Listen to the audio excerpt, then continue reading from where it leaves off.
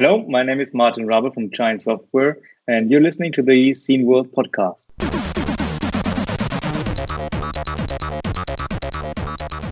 Hey, it's a podcast. He's Jörg. I'm AJ.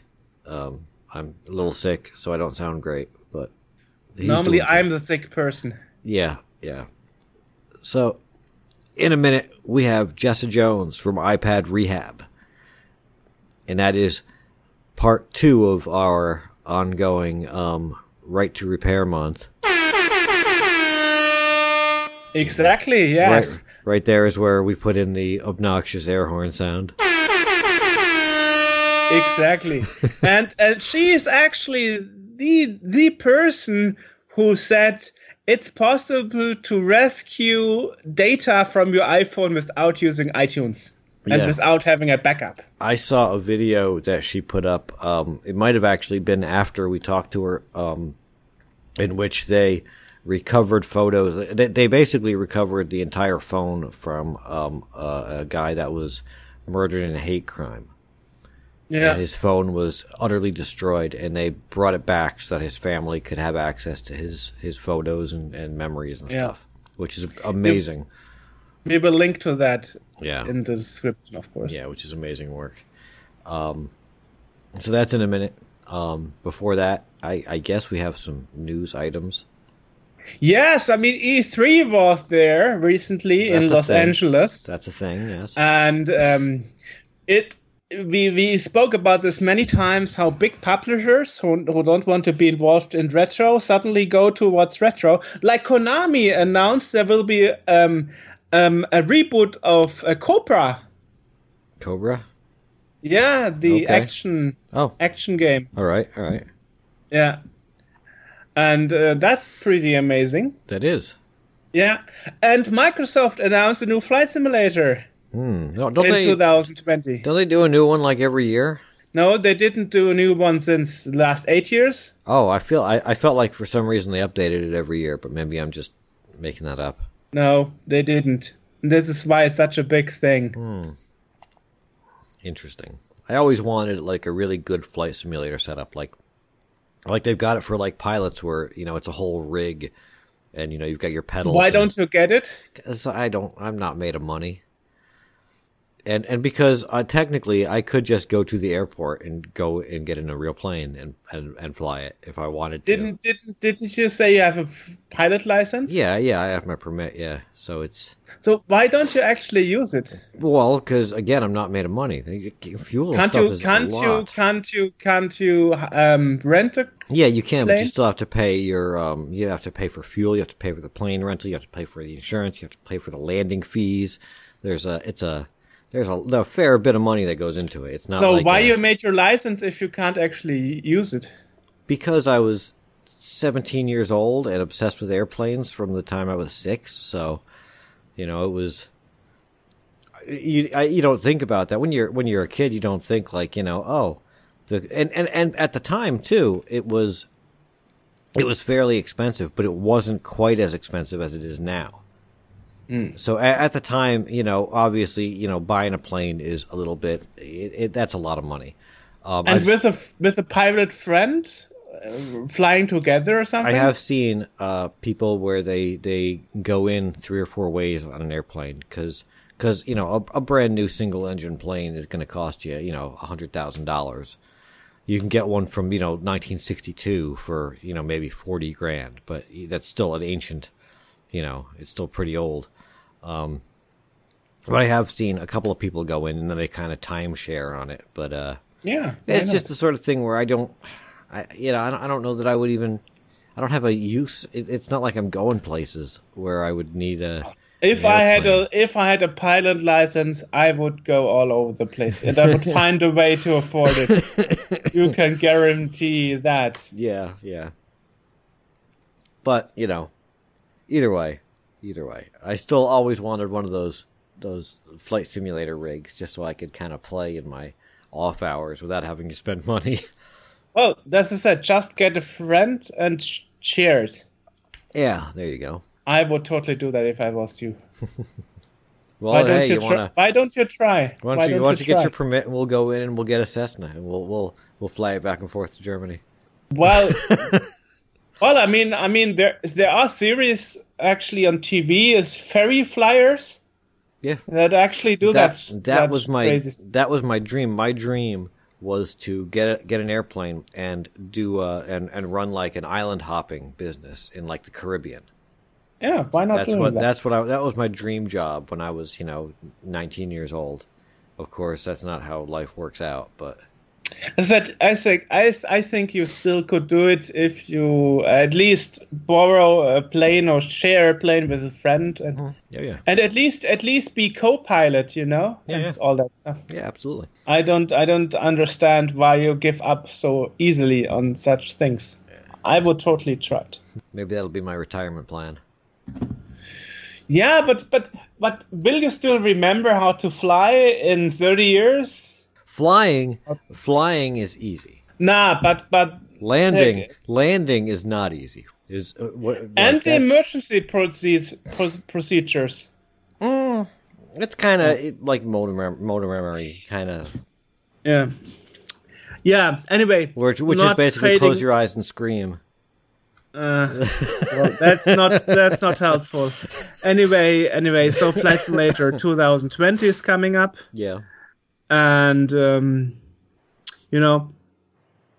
and Hans Ippisch, the former coder of Rainbow Arts and later CEO of Compotech Publishing and so on, he actually switched and became the European department responsible person for Intellivision. Mm-hmm.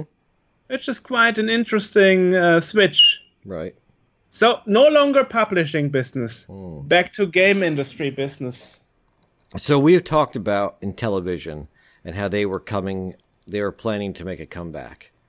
And at the time that we talked about it, there wasn't too much information about what they were doing. But now, actually, quite a while ago, and I guess we just haven't seen it, they are...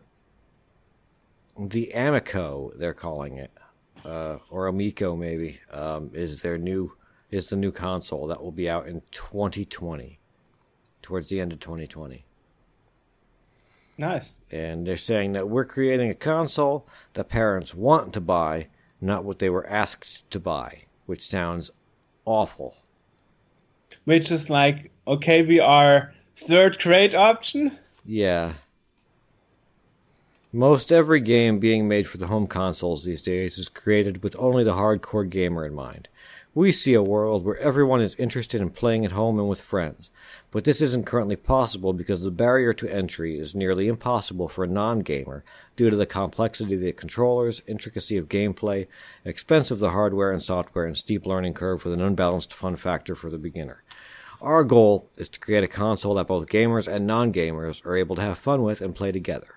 The Intellivision Amico, or Amico, is our answer to this gaping hole we see within the current video game industry. Yeah, basically I wouldn't say Amico or Amico, whatever. That sounds totally weird. Well, it's Amico. I don't know how it's pronounced. Anyway, I feel like we had this already with the Nintendo Wii. Yeah. Where your parents and your grandparents would even play video games because they were casual, but then they moved away from the casual gamer focus again. Well, there's a full list of games that are expected to be available at launch, and we've got Astro Smash, Shark, Baseball, Night Stalker, Skiing, Math Fun, Snafu, Utopia, Frog Bog, Boxing, Bowling. Basically, your generic Intellivision titles. Pong, Asteroid, Centipede, Tempest, Missile Command, Miner 2049er, Super Burger Time. So we're really going Moon Patrol and R-Type. We're going old school. R-Type is not the classical. No? No. R-Type is more in the realms of Katakis, Turrican, and all that stuff. Right, yeah. R-Type is not a 70s title. No. We've got a lot of stuff here. Toe Jam and Earl is amongst the games to be released. Okay. Intellivision said that every title on the console will be family friendly, with no teen, mature, or adults only rated titles. Well, that makes sense. I guess. So no porn Barbie or something. Yeah. Not that there's a lot of that currently on other consoles. I mean, is there? I mean, I guess. I just made it up. But I mean, what is that? That's an interesting question. Like, what is the current state of porn games on like the PlayStation, whatever number we're at? I have no idea. I never actually tried to find one. Well, I know. Or you know, what are the other current? Oh my God, the fact that I can't even think of what consoles are current. Xbox of some sort. Xbox One, yeah. Okay. So on the Xbox One? Are there a lot of adult titles? I mean, you know, aside from like war stuff, where like sure, Doom, all that stuff. But Doom, yes, but you know, I mean, that's not adult. That's I don't know how I got on this topic. I don't know where I am. 18 plus anyway. Yes, I'm probably running a fever. I don't know what's happening. Anyway, that's supposed to be out October of 2020. We'll put a link to where you can read about it and see what they're doing in the podcast description below. Another news is THQ Nordic, our friends, actually got a hold of the development studio for the Alone in the Dark IP. Oh, okay. Which is nice, so will be a question if they actually do something with that. I know Alone in the Dark, that was quite scary. Right. At least as a kid for me, 20 years ago. Absolutely. Well, any other news you have picked? Yes, I got two things. One is the IDE 64 is back in stock. So from the Czech Republic. Yes, nice. Yes. So if anybody wants to order the IDE 64, go to IDE64.org and you can order one. It lets you hook up IDE devices, and there's a compact flash slot and USB and stuff like that. Also, a couple of months back, we talked to Chris Abbott and Rob Hubbard, who were getting ready to do their live concert. 8-Bit Symphony, Yes. And that has now occurred. And I've noticed that our fine Andrew Fisher attended with his... Of course. Andrew Fisher, who I want to point out, not only released a video for us, an unboxing, I believe, but took time away from getting married to do so, and then took his new wife to the 8-Bit Symphony. So first, congrats to Andrew on his marriage. That's awesome. Also from my side. Yes. And also, you know, so the 8-Bit Symphony went off. Apparently it was awesome. Andrew was there. I look forward to, maybe we should talk to him and find out some information about it. That would be pretty cool. Of course. And yeah, so that's, and it was a packed house from what I gather. It was well received. Very cool. I hope that Rob will also come to Cologne, and then if he comes to Cologne, I will definitely be there. Yeah. Awesome. So what's the other bit of news? That was it. There were two, the IDE 64 and 8-Bit Symphony. Okay. That was it. Well, that would be all from me too. Okay, so, well, yeah. Enjoy the interview with Jessa Jones and hear about data recovery, right to repair, how Apple is, well, trying to make you pay more than actually necessary, and all that stuff. So, today, AJ and I, we are talking to Jessa Jones from iPad Rehab. Hello, Jessa. Hello, guys. How are you? I'm doing good. Hope you're doing fine as well. Welcome to the podcast. Thank you. So, you are basically known for being that person that has a YouTube channel and is also repairing, as we can see in the background, iPads, iPhones, and so on. And you made yourself a name in doing recovery, data recovery.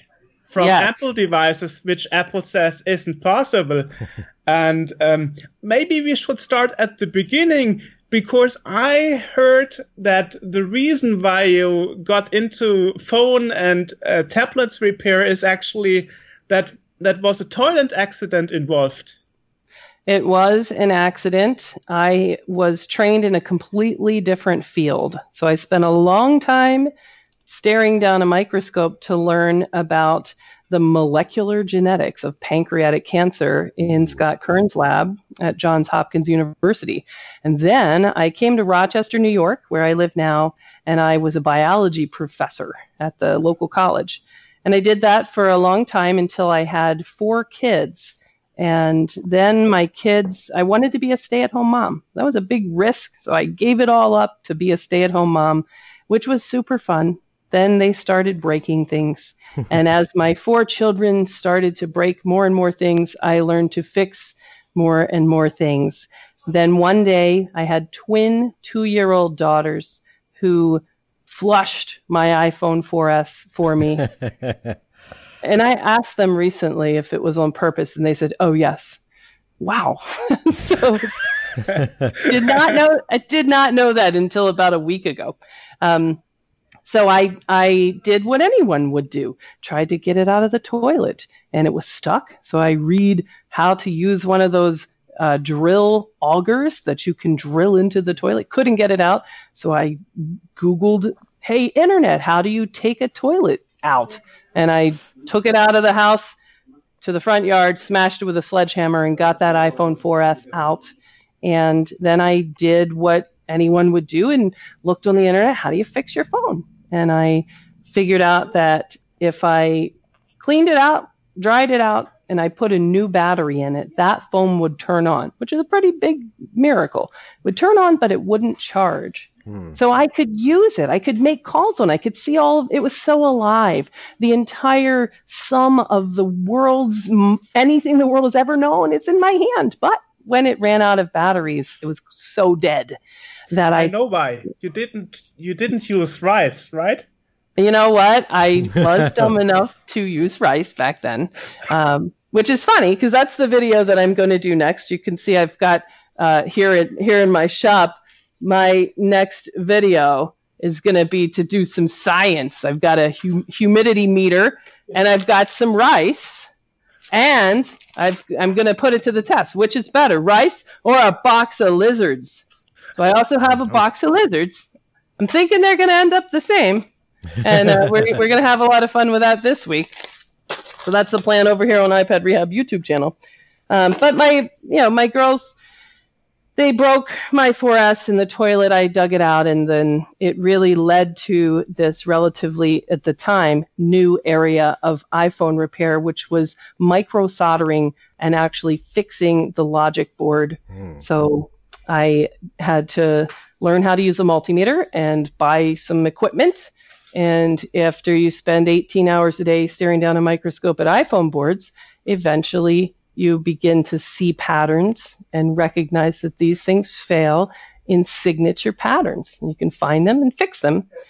And that's the only way to get back your memories if you have not backed up your iPhone, is to get that phone to turn back on enough to enter your passcode in to decrypt the data and retrieve all of those pictures. You said back then there were not many businesses that did iPhone repair. So that means like it was very successful at Apple saying only we can fix it. Nobody ever tried besides Apple themselves. I think there's a difference between what we call screws and glues and micro soldering. So back then, micro soldering was completely unheard of. But there was some amount of what we call screws and glues, general phone repair. That there was a culture, though. The culture was that you really shouldn't. It wasn't standard to open up an iPhone. It was you're voiding the warranty. Don't you know? Right. It was you can really see a massive culture shift in the last few years. as we've done more videos, the whole point of the YouTube channel was to just raise awareness that things like what we do is possible, and it's done by people that you'd sit next to on a train and not think anything. Regular people, not special white coated, you don't need to have a fume hood and a clean room and a white suit. It's just regular moms sitting around here, learning how to do this stuff. Well, you said that micro soldering wasn't heard of back then pretty much, but there were other devices besides iPhones that would require micro soldering, no?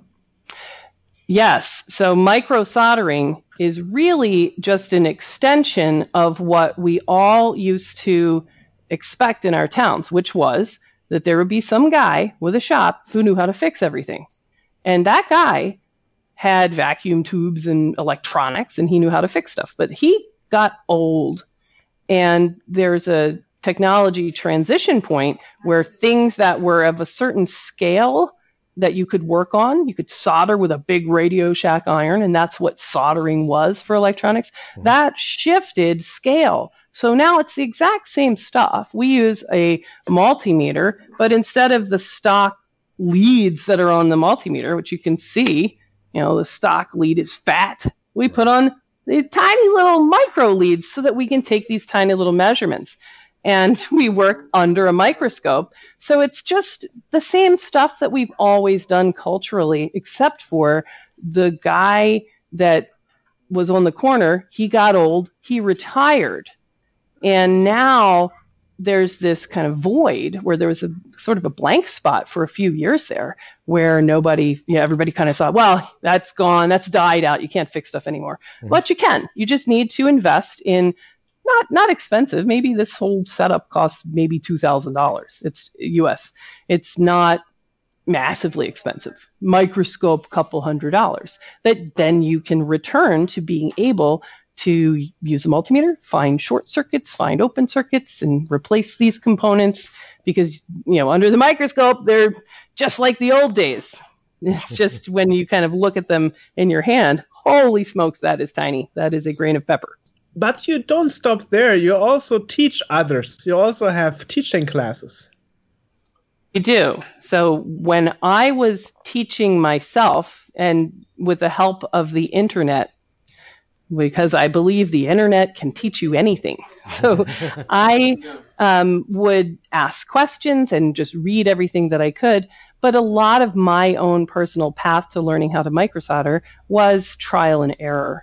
There were months, or maybe even a year's worth of time where I didn't have the experience to recognize that the equipment that I was using needed to have the heating element replaced. I just believed if it said it was 300 degrees, it was 300 degrees because that's what it said. I didn't have a way to have the experience to recognize just in practice, this isn't working, something's wrong. So I started this course, Practical Board Repair School, where we focus not on a bunch of equations and theoretical stuff, but on practical troubleshooting to solve real life problems to make devices work a little bit longer than they otherwise would. And we've trained people from all over the world that come here to Rochester. And we're really excited right now because we're about to do something new with our training. And this Friday starts our new class, this master class, where we're combining expertise with folks that we don't talk to a lot. So that's, here's Frank from Phone Kong, all the way from China's first time in the US. He just got off the plane an hour before this interview. And we're so excited to just see these tiny little differences in the way people have been working on these same problems in their own isolated communities all over the world. To begin to share that knowledge is really fun, and it really kind of shows us that there's a lot that we can do for microsoldering repair of anything. Actually, it's more spread than I thought. I mean, when my iPhone 7 Plus was out of warranty after 2 years, I actually went to a third-party repair store, and they also do micro-soldering and all those other replacement stuffs. So you can even find it in Germany. And I got a better battery in than Amazon Apple themselves are actually offering, because the battery was dead after almost 2 years. Despite Apple told me on the phone, on the customer service line, according to the test values, the battery is fine. So we don't know why your phone is depleting so fast. And I thought, okay, screw it. I get it replaced anyway, and see what the testing program inside the iPhone was wrong. It was the battery that was going bad, despite Apple keep telling me I must be using it wrong. Right. Well, that's the big thing that people don't recognize. And that's where we really need to shine a light. If you are just a regular user, it makes sense that you would think something's wrong with my phone. I should ask the people who made it, what's wrong?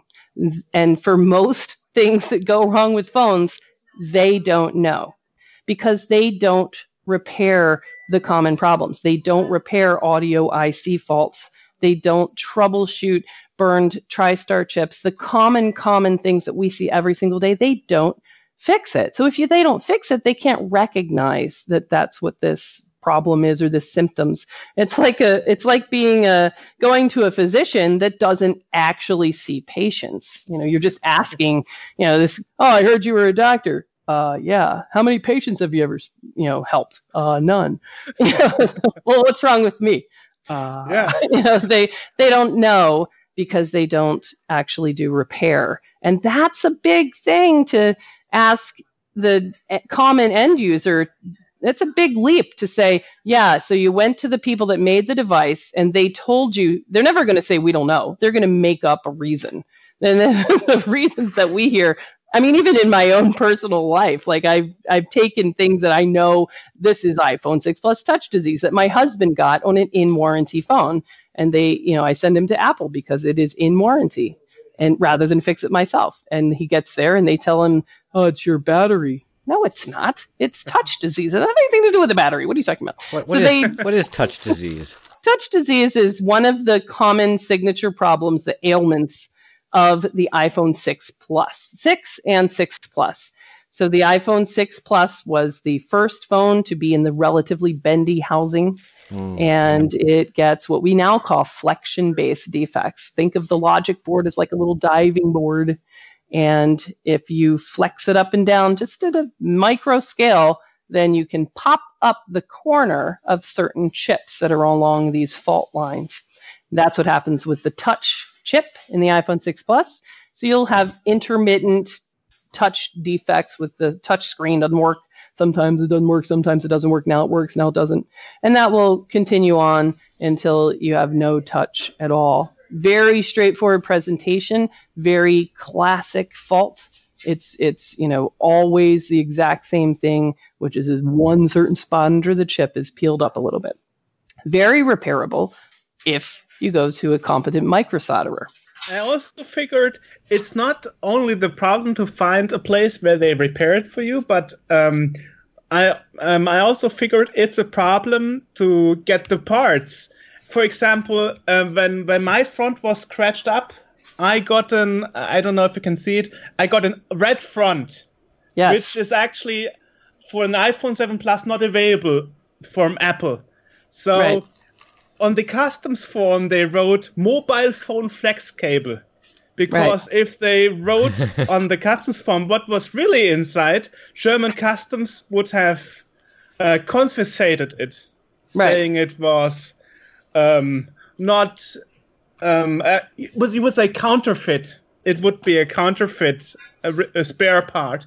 So that is why the shiny sender wrote mobile phone flex cable. I was like, okay, I didn't know I ordered that one. Right. So, well, it's even worse than that, where we have a pile here of cracked original screens. Now, there's nothing wrong with the LCD, the actual TV screen of your phone. There's nothing wrong with it. The glass on top is cracked. So what should we as a society do with those? One idea is we should throw them into a landfill. or refurbish. Right.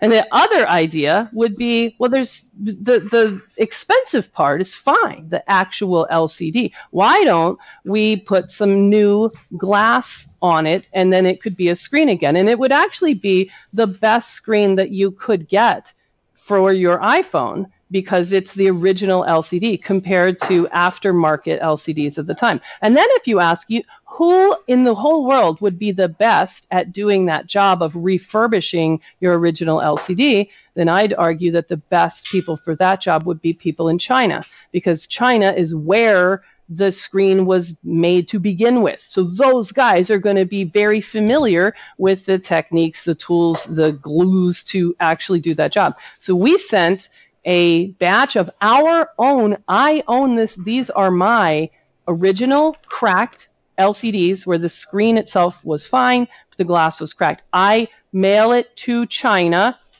to guys who are really the world's best at refurbishing those screens. And refurbish itself is kind of a word that nobody likes. It makes you think of an old sofa. So you could say, you could swap that word out and say like they re-glass them or whatever you want to say, because it's a really fantastic thing that they're doing. They're making these LCDs turn back into beautiful screens that no one could recognize as not the original screen. It's been re-glassed. It's been recycled. It's been magicked back into an original iPhone screen, except that the glass has been replaced at some point. So these then are going to be mailed back to me. They're mailed back to me, and they have on them, on the little teeny little, get out your microscope piece of the screen here. I'll show you where it is right here. Right there. See, there's an Apple logo. That is smaller than a grain of rice, which I also have right here.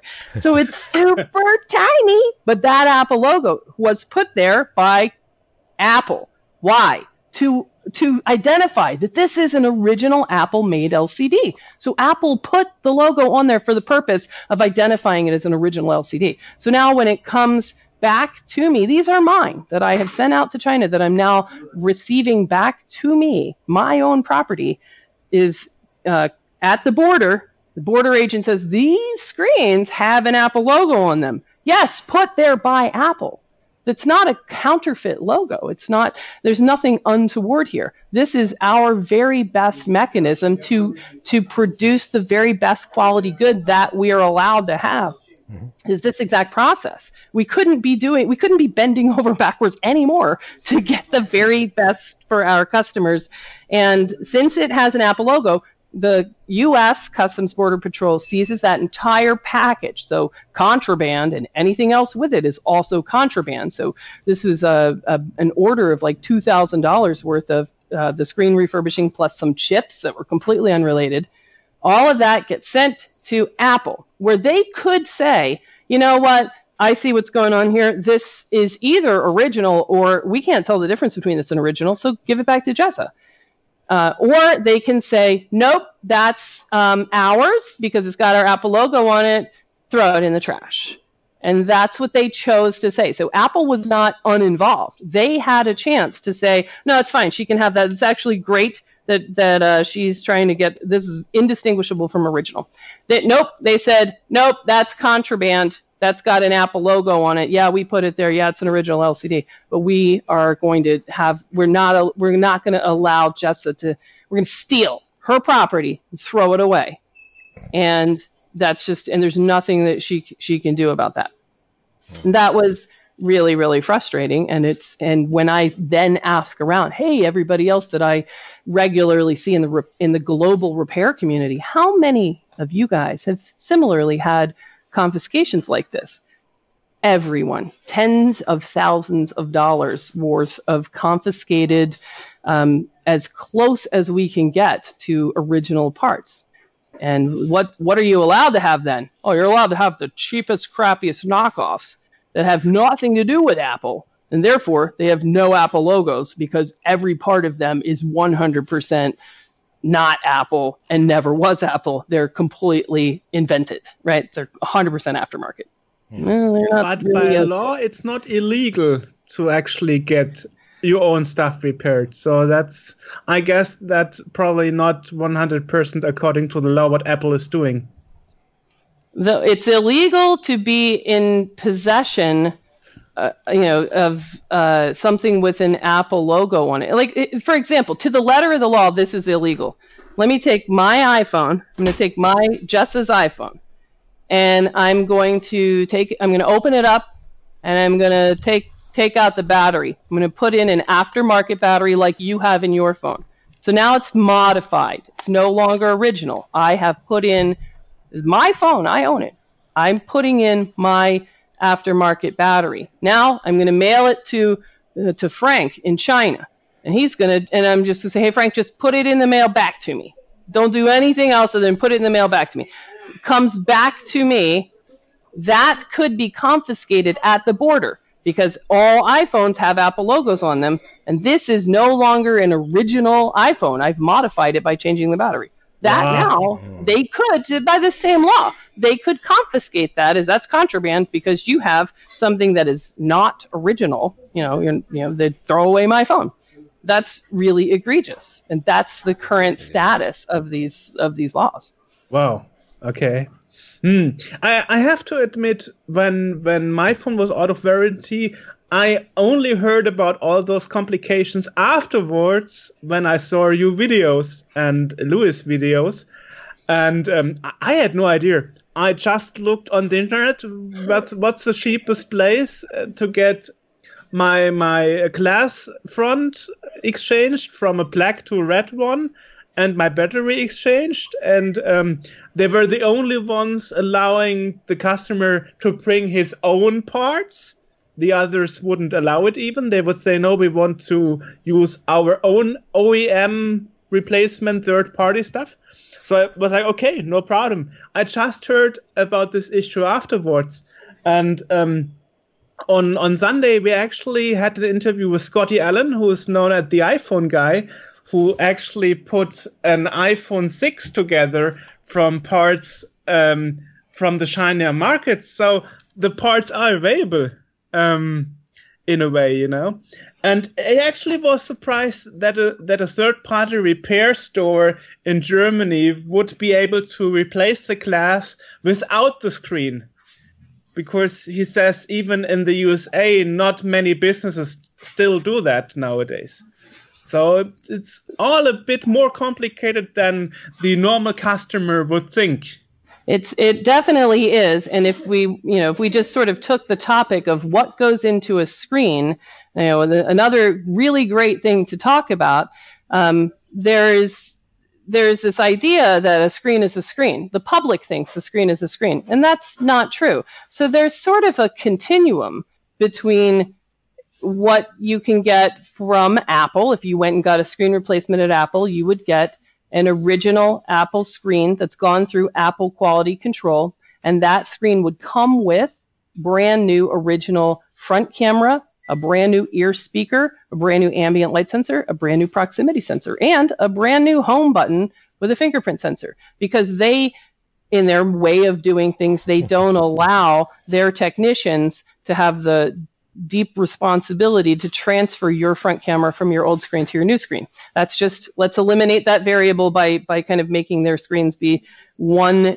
assembly with many, many new parts that you don't necessarily need to replace, but that's how they standardize repair. Now, if you go to the other end of that continuum, let's go to the very, very other end, and you'll be able to find someone out there who is able to find the cheapest, held together by spit and chewing gum screen that is completely aftermarket. The LCD has a little bit of a pink haze around it. It is going to fall apart the moment you toss it on your bed. It'll crack instantly. That screen itself, in its assembly and its construction and its price, is really, really different. So you have this entire continuum of different hybrid pieces. Let's say that there's 7 layers of what we think of as a screen. You could imagine all sorts of different hybrids that have mixtures of how much original and how much aftermarket and how much original, but it actually had it was a defect. So the original people threw it in the trash. It's a really broad field.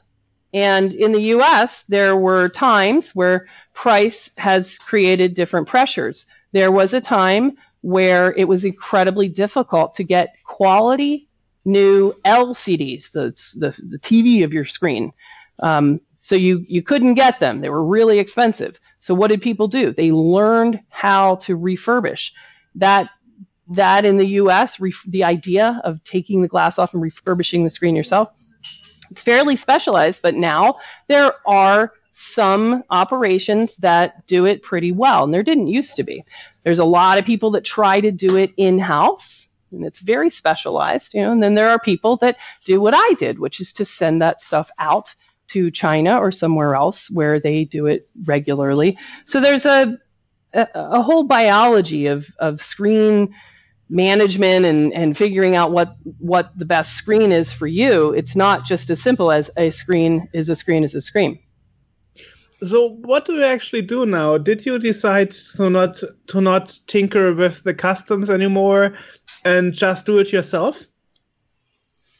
So I do not refurbish LCDs because that is a very specialized field that is outside of my microsoldering wheelhouse. So for screens, what we do now is we will work with US-based parts suppliers that we trust, where some of those guys have started working with some in-house refurbishing operations. So what they'll do now is something called a swap, where if I just send them, here's a box of iPhone 7s with a cracked screen, then they will send me back refurbished original LCDs that were done here in the US by their larger operation, which is going to be a far better way of refurbishing screens than anything that I could do here in-house because it's very specialized. But that also means it's more expensive for your customers in a way, because I guess they are not as cheap as China. That's true, right. It is going to be more expensive for the customers to have US refurbishing, which is fine. I think most people are happy with that. But it didn't used to be an option. There used to be no feasible way in the US to actually get the screens refurbished to the same quality. I can't tell this is an original standard. And now I will say that the aftermarket technology faced the same pressure. Where can I get a good screen? There was a time period where the new originals were just extremely expensive. So these other technologies were developed. So now there's been some of the better US domestic parts suppliers have sent people to China to work with Chinese factories and say, this one is too, I just did one that clearly had a bad aftermarket screen. It's too thick. So they'll have somebody in China going, this is too thick. How can we make it thinner? And to work with Chinese factories to develop the kind of quality aftermarket parts that U.S. customers and others, and other European and wherever else, folks that really appreciate having a replacement screen that is as close as possible to original, where in other parts of the world, folks are like, whatever, I want the cheapest possible. And it's all really about choice and education, so that as you as a consumer know that you do have a choice, you know that a screen isn't a screen, they're all different, and that you recognize that if you want the cheapest screen possible, then you have an option for that. If you want the as close to original as possible, that you have an option for that. If you want to have a board repair and keep using this same phone, that you have an option for that. There's lots of options for free-thinking adults to use their brain to figure out what are my options and to weigh those options themselves. The thing that's irritating is when the manufacturers imply that there's only one option, which is their poor or non-existent repair stream. That's your only option. And if they don't fix it, there is no way to fix it. Buy a new phone. Right. That's really unfair. Or get Apple Care. Right. But Apple Care is, it's the same thing. Like, what does Apple Care look like? I'd argue that Apple Care, you're using manufacturer repair. And what do we know about them in repair? They don't do it. Right. So, for example, this iPhone 6 Plus touch disease that we just talked about is a massive epidemic, to the tune that you will know somebody that has suffered from this problem. If somebody in your circle will be, oh yeah, it happened to my 6 Plus. It's massively huge problem. Right now, Apple still doesn't repair it. That we know exactly what you need to do to repair. You need to take off the chip. You need to add a strengthening jumper to modify the board to overcome the original defect. And then reball, put that chip back on. You'll never have touch disease again. Lifetime warranty, like all quality independent repair shops, lifetime warranty on every touch job. Mm-hmm. That's standard. If you go to Apple, they don't lift any chips or put any micro jumpers. All they do is they will sell you in your Apple Care Plus swap phone. What you're getting in the white box is somebody else's geriatric logic board that's already been in their pocket for 100 sit and stand cycles and molded to the shape of their ass. And then you're getting that in a new white box. How long is that really going to last? Typically, they'll have a 90-day warranty. So it's even that option is not that great. I think I saw a video where you were exactly covering this topic, and you were surprised that the refurbished phone the customer got and replaced for his broken phone was actually a water-damaged phone that was badly repaired by Apple. And you were shocked that this was in such a bad shape. So you said maybe it can barely stay alive within the 90 days warranty, but it would soon die after. It's just we don't really have a lot of visibility on what their in-house repair looks like, but what we can see is that most of the time when if we went down and did an experiment right now and said let's trade in all these 6 Pluses with touch problems, you have to pay them $150 for that quote repair, which is just them harvesting your phone and swapping them with another. Now, if we opened up the ones that you get then that day, none of them actually have the micro jumper. So they are all susceptible to that same defect. Now, some of them, we can see that they made a change. There's a brand new logic board, and now that logic board is different than the original version of 6 Plus. They now have this black tar called underfill on that chip. Well, that doesn't solve the problem. So we'll see ones that have the black tar underfill, which was Apple's solution, still get touch disease because that's not really solving the problem. That's just kind of sticking a Band-Aid on that spot by putting some super glue there, which is really what this stuff is, black super glue. We're just going to super glue the chip on there and be fine for 90 days. It's not fantastic, beautiful repair. And many, many times we'll open up these Apple refurbished devices and we will see when they do have repairs, that's often a lot of flux, a lot of solder balls, a lot of other things getting heated up. And it certainly doesn't, they would not be able to win a contest called who has the prettier repair product compared to independent repair. Which is surprising because Apple is a premium brand and you pay more than you do for Android phones. Right. That's their clever marketing shtick.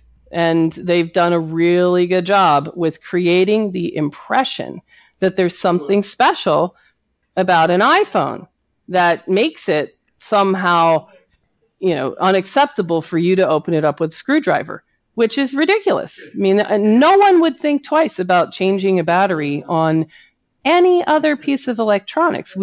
Christmas morning, you have a screwdriver there so that you can put batteries and take batteries in and out. Phones are just batteries and things you plug into a logic board. They're not special.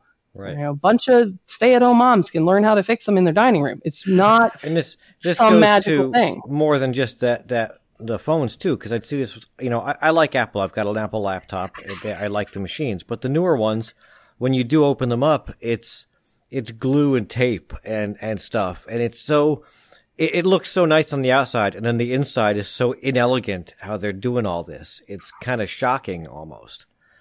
Yes, it is just cashing in on creating a brand that creates an impression that there's, white lab coats and fume hoods and, the hand of God will open your iPhone, when really the truth is that you have some software things that are really not great at picking up hardware devices. There is no such thing as a magical machine that can tell you that run diagnostics.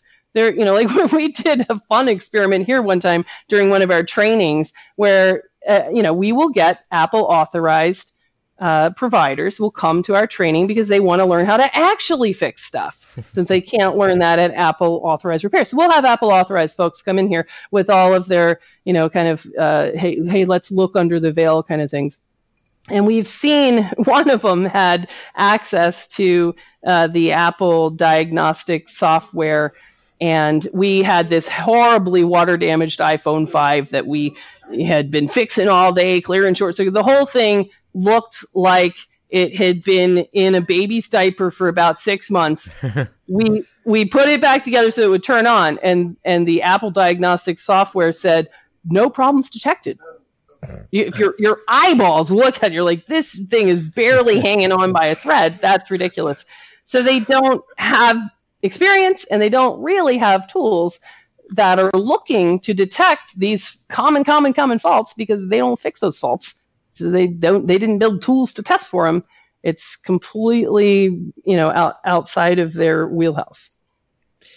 Just like my iPhone problem, I was using it wrong. I was listening to music, and while I was listening to music, I could really see how the battery is depleting every second, from 100 to suddenly like 30.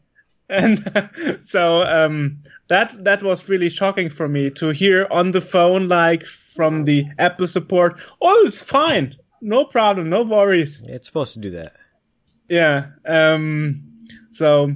Well, I did recently. I mean, it's just institutionalized repair, and to be clear, there's nothing wrong with that. Like, I can totally see that some people in this world would want to say, yeah, I get it. I don't want to have to trust some person to source me a screen. I want the Apple screen. There's nothing wrong with that. That's one option, but it's not the only option, and we all don't think like that. Right. But what's funny, they're institutionalized. So I was, reading the news a week ago or so when the bad news came out about the right to repair in Canada. Voted down. In the same week, the bad news came out about in California, the right to repair bill was withdrawn because they knew it couldn't pass. And that was really depressing. And some of the lobbying that had gone into those negative decisions were the idea of Apple lobbyists telling you that things like changing your battery is unsafe.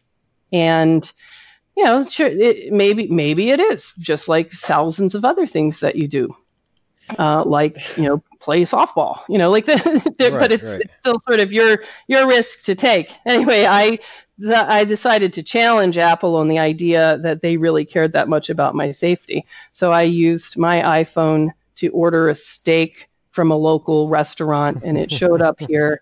And I looked at it, and I have this giant steak knife. So I decided to call Apple support and ask them, how should I proceed? Because I'm really not trained or certified. I've never been to culinary school. I've got this giant knife.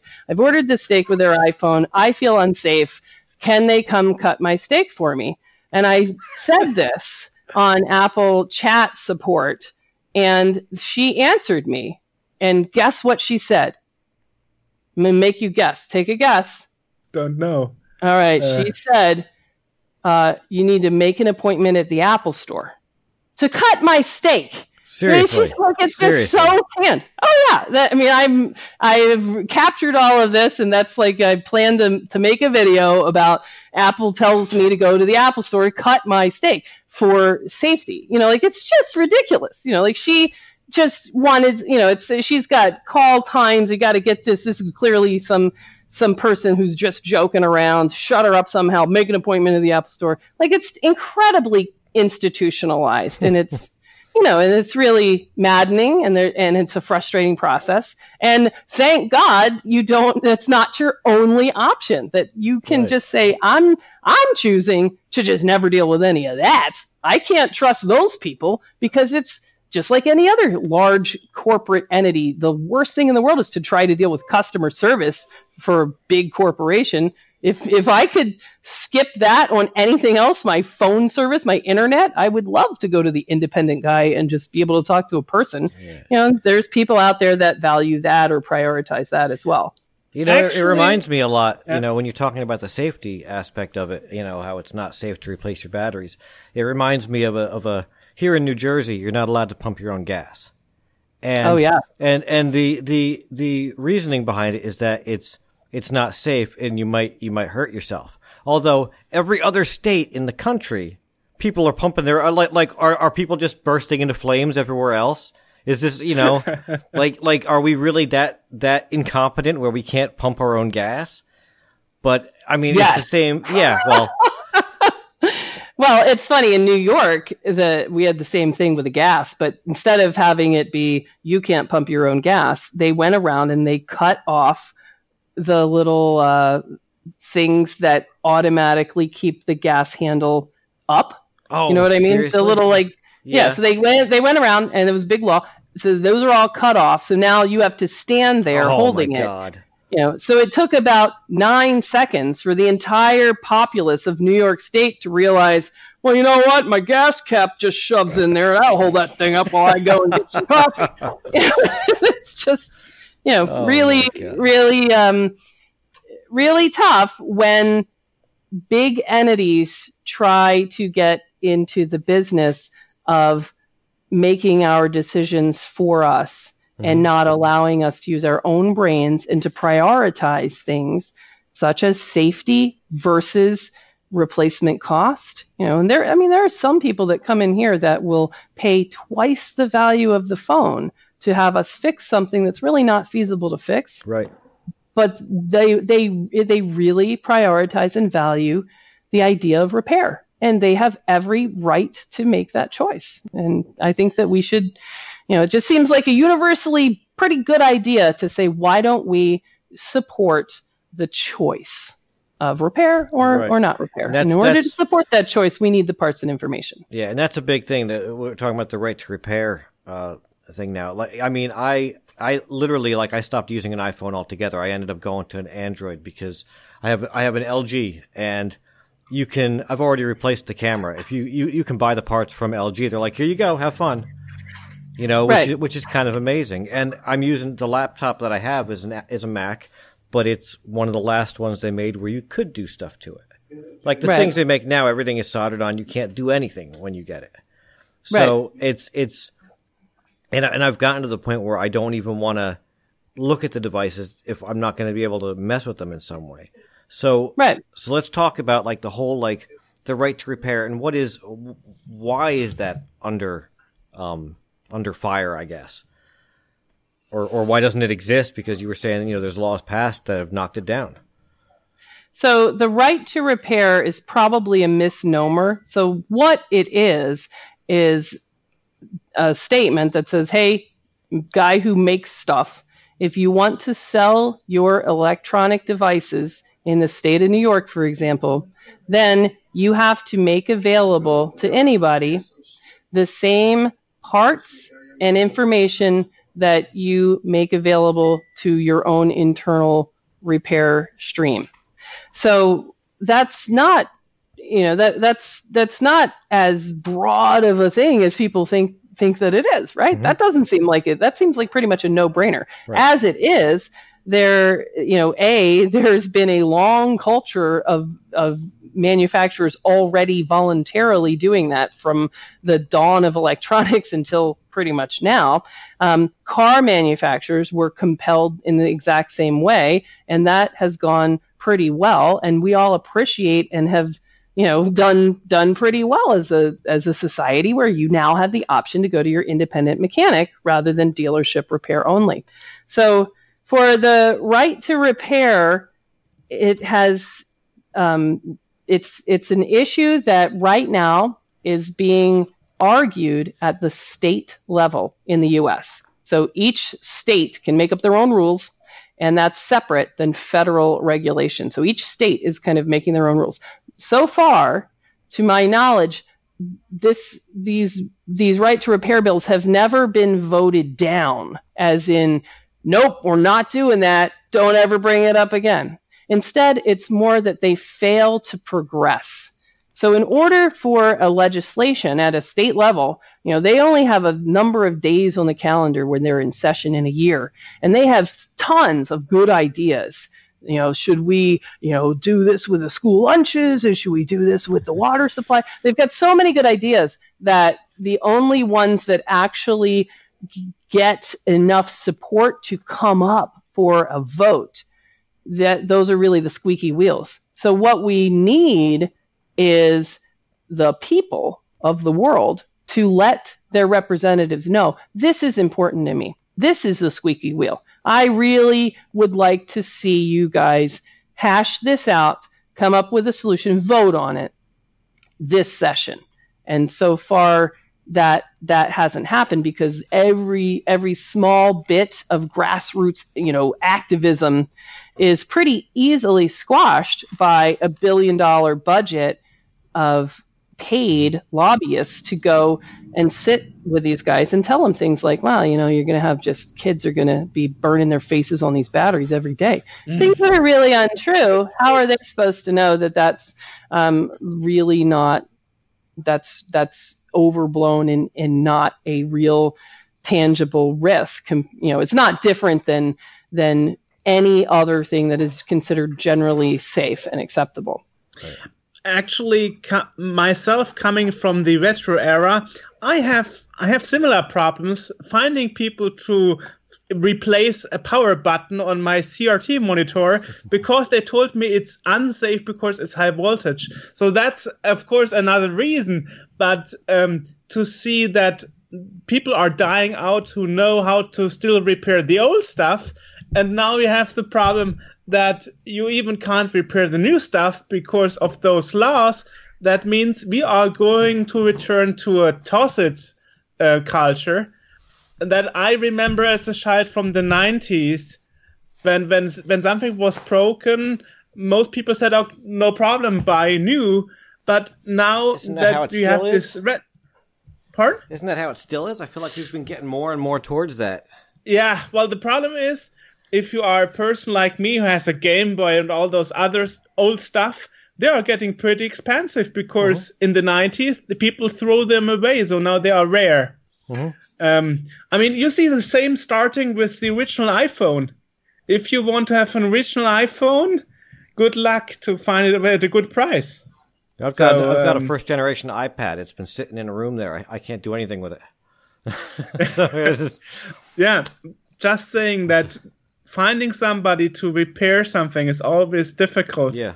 So it shocks me that, because I thought for new devices it should be easier, because you have all this knowledge. But if you say companies like Apple try to avoid even getting your own parts back to make repair possible, that's really a tough thing. I think one of the worst, or one of the things that people should be aware of, is the story with the Beats headphones. So there was a guy once that came to my course who had made a nice living for himself and a few employees locally. And this was in, I believe it was New Jersey or Long Island, New York. And he fixed the Beats headphones for all the neighborhood kids. And it was in a big enough area that he saw a constant stream, to the point that he had hired specific employees to handle this volume. And he would go to a website that Beats had, where you could buy speakers and the individual components that failed on these things. And he would open them up, and he knew how to solder the two wires and to fix these headphones. And then one day, Apple acquired Beats. And guess what they did the next day? They Shut down. They took that well-working, it didn't require any effort. It was an existing way to locate parts to solve a specific problem, to make these headphones for children to last longer. They said, can't have that, delete. And they completely just took that website down. They just hit the off switch. We don't want you to have the ability to fix those headphones, which is outrageous. These are kids. And they took away their ability to support this guy, his employees at the local level. He had to lay people off because Apple decided to turn off that website that he had been using to fix the neighborhood Beats for the neighborhood kids. That's why the right to repair stuff is important. I know that in here, we get requests all the time. Can you put this connector back on? Can you put this back together? And the answer is yes, but I won't be able to source a new one. So if you don't have the one that came off, it becomes not feasible for me to try to research. I don't have any way to just order another one. And there are all kinds of things that I would love to fix. We're fixers. We love to fix. Even the stuff that doesn't make sense to fix, we still get interested in it. Well, I don't know, maybe I can fix it. It's just a fun sport. It's a hobby. It's a sport. Can you fix this old piece of crap? And if there was a website where I could go, even for things that don't make sense, like a $30 coffee maker, if I could order the parts for it, I would still have people that would want me to fix it anyway, even if they had to pay me $50 to fix the $30 coffee maker, because many of us prioritize not throwing every goddamn thing away. And taking those parts from older phones that were broken on other ways. I mean, that is what nowadays happens if you go to retro repair. They just take two old devices that are broken and now make one thing that works again out of those two broken ones. Right. That is definitely a strategy.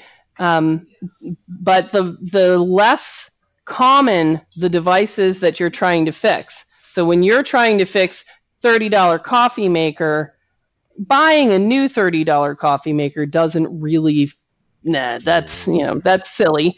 So you got to find another broken $30 coffee maker that's broken in the same way. That it becomes unfeasible. Whereas, hey, can I just order the pump for this type of coffee maker from some sort of right to repair type database where you're required to make this stuff available. And if if they want to say, all right, well, we only ever had 100 of those parts, and as soon as we sell the 100th one, we're not going to go make more. Fine. That's perfectly reasonable. We're not asking you to do anything other than just give us access to stuff that you already have. The same idea of just saying all we're asking for is for you to turn that website back on for the Beats headphone stuff. And when they run out, they run out. Right. But it's unfair to restrict the access to that closet of the Beats headphone stuff. Right. On the other hand, I'm not sure how many customers would like if you say I have to use a used part to repair your phone or your tablet. Like you said earlier, you can replace it with a used part, but how long is that part going to last now? Yeah. I think that the consumer education needs to be that not all parts are created equal, and that's what no one knows. So, for example, even people that are in my class that are industry experts working in cell phone repair shops, when I can regularly surprise them by saying, hey, look at this new iPad Air charge port. I'm going to open the package and I'm going to take it out new. Now, this would be one that has come to us through our supply chain, which is very gray. It's sort of parallel supply chain. We don't really know where these things, originate, or how did we get these. So when we look at these, let's say iPad Air charge ports under the microscope, maybe two out of 5 will be so poorly constructed that the pins are barely making contact. Mm-hmm. And that's very similar to how the native ones are in the devices. So there's different degrees. You can get the good charge port or the kind of crappy one. They look all the same, so it's really tough. Even the ones that are OEM in the device are often hit or miss, so it's not all parts are identical to each other. And there's something that that not many people know, but for example, Scotty said on Sunday that even those ports and those devices you can connect on it, even them can have a firmware update. No, he was talking about the things like that. He was talking about the lightning to headphone or something, little cable, because it's got a little board inside the cable that the phone can. Yeah, so things like screens are the big one, where when you put all of this time into an aftermarket screen, it's too thick, now make it thinner. Okay, that's perfect. Now try to make it brighter on the whites. They put an extraordinary amount of effort into this stuff, but those screens have chips on them, and those chips are programmed, and those chips have software. And the device now has to communicate with those chips. So when those chips, and we saw this in iPhone 8, were aftermarket, then when Apple rolls out a new update, they're not considering that there might be a large crop out there of aftermarket LCDs that now all of a sudden people update their phone and now touch doesn't work because the aftermarket chips in a fraction of these screens don't work anymore. All of this you'd have a lot less sympathy for that problem if you had a choice to get an OEM screen, but you can't. So this is all that you could possibly do. You can either throw your phone away. Where we are going at the beginning of the cycle again. Right. Right. So let's talk about another topic. We mentioned that at the beginning. You also do recovery of data. So how did that start? Because I think that's a field that many repair services actually don't offer. Okay, so let's talk about data recovery. For iPhones, the data on your phone is encrypted on the device by default. So full disk encryption. And that has been the case for a long time, since the iPhone 4S. So if anything happens to your phone and the data is not backed up, there is no option to simply read the data off of the chip because it's encrypted on the chip. So then how can we get it to decrypt? Well, there's no mechanism to use, any kind of artificial, let's break the encryption tools. You could, but it would take multiple human lifetimes. So that's not a feasible approach. You're not going to be able to get back pictures of mom if you have to use a supercomputer in several human lifetimes to decrypt the data. So the only feasible way to actually get that data to decrypt so that you can suck it off the phone is to make the phone work again. Enough. Make it work again enough. It's got to boot up. It's got to accept touch for you to enter the passcode.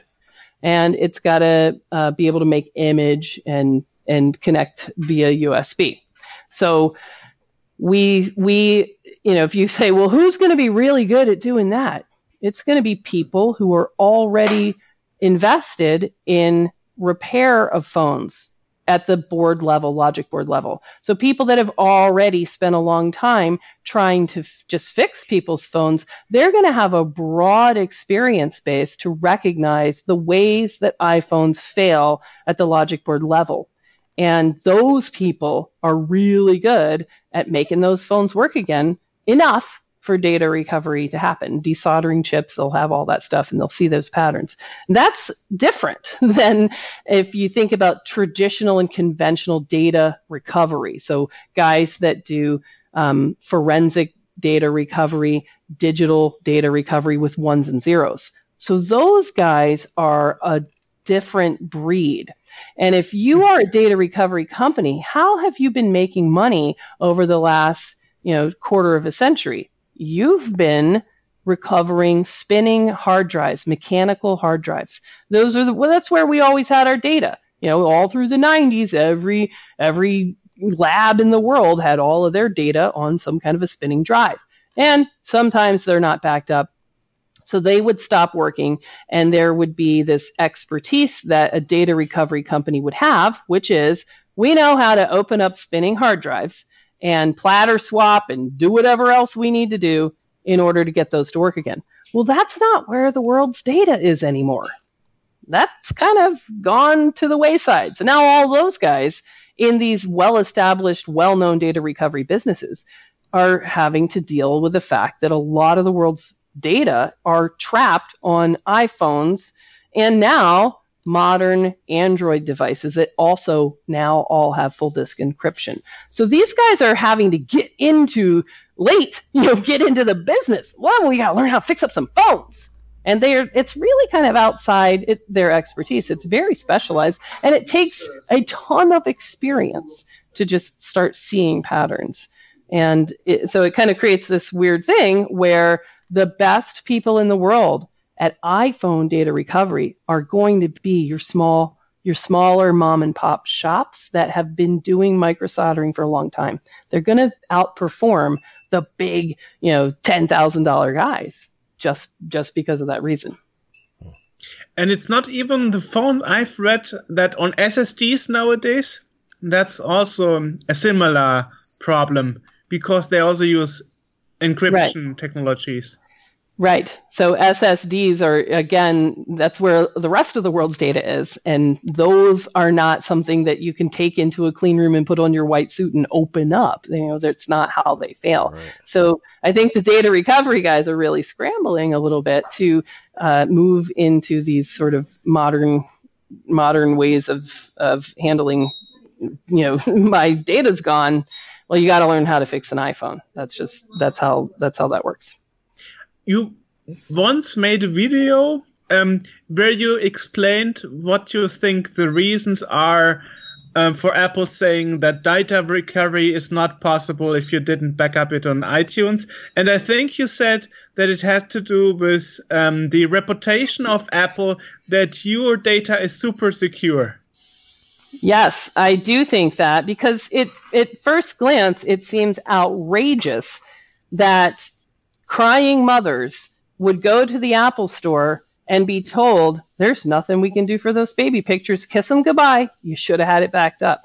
But that is what crying mothers are regularly told. Or when they're not told they're out of luck, they're told, well, if you have to, you can go to one of the $2,000 to $10,000 big data guys, which again aren't really their best option for data recovery of those same pictures.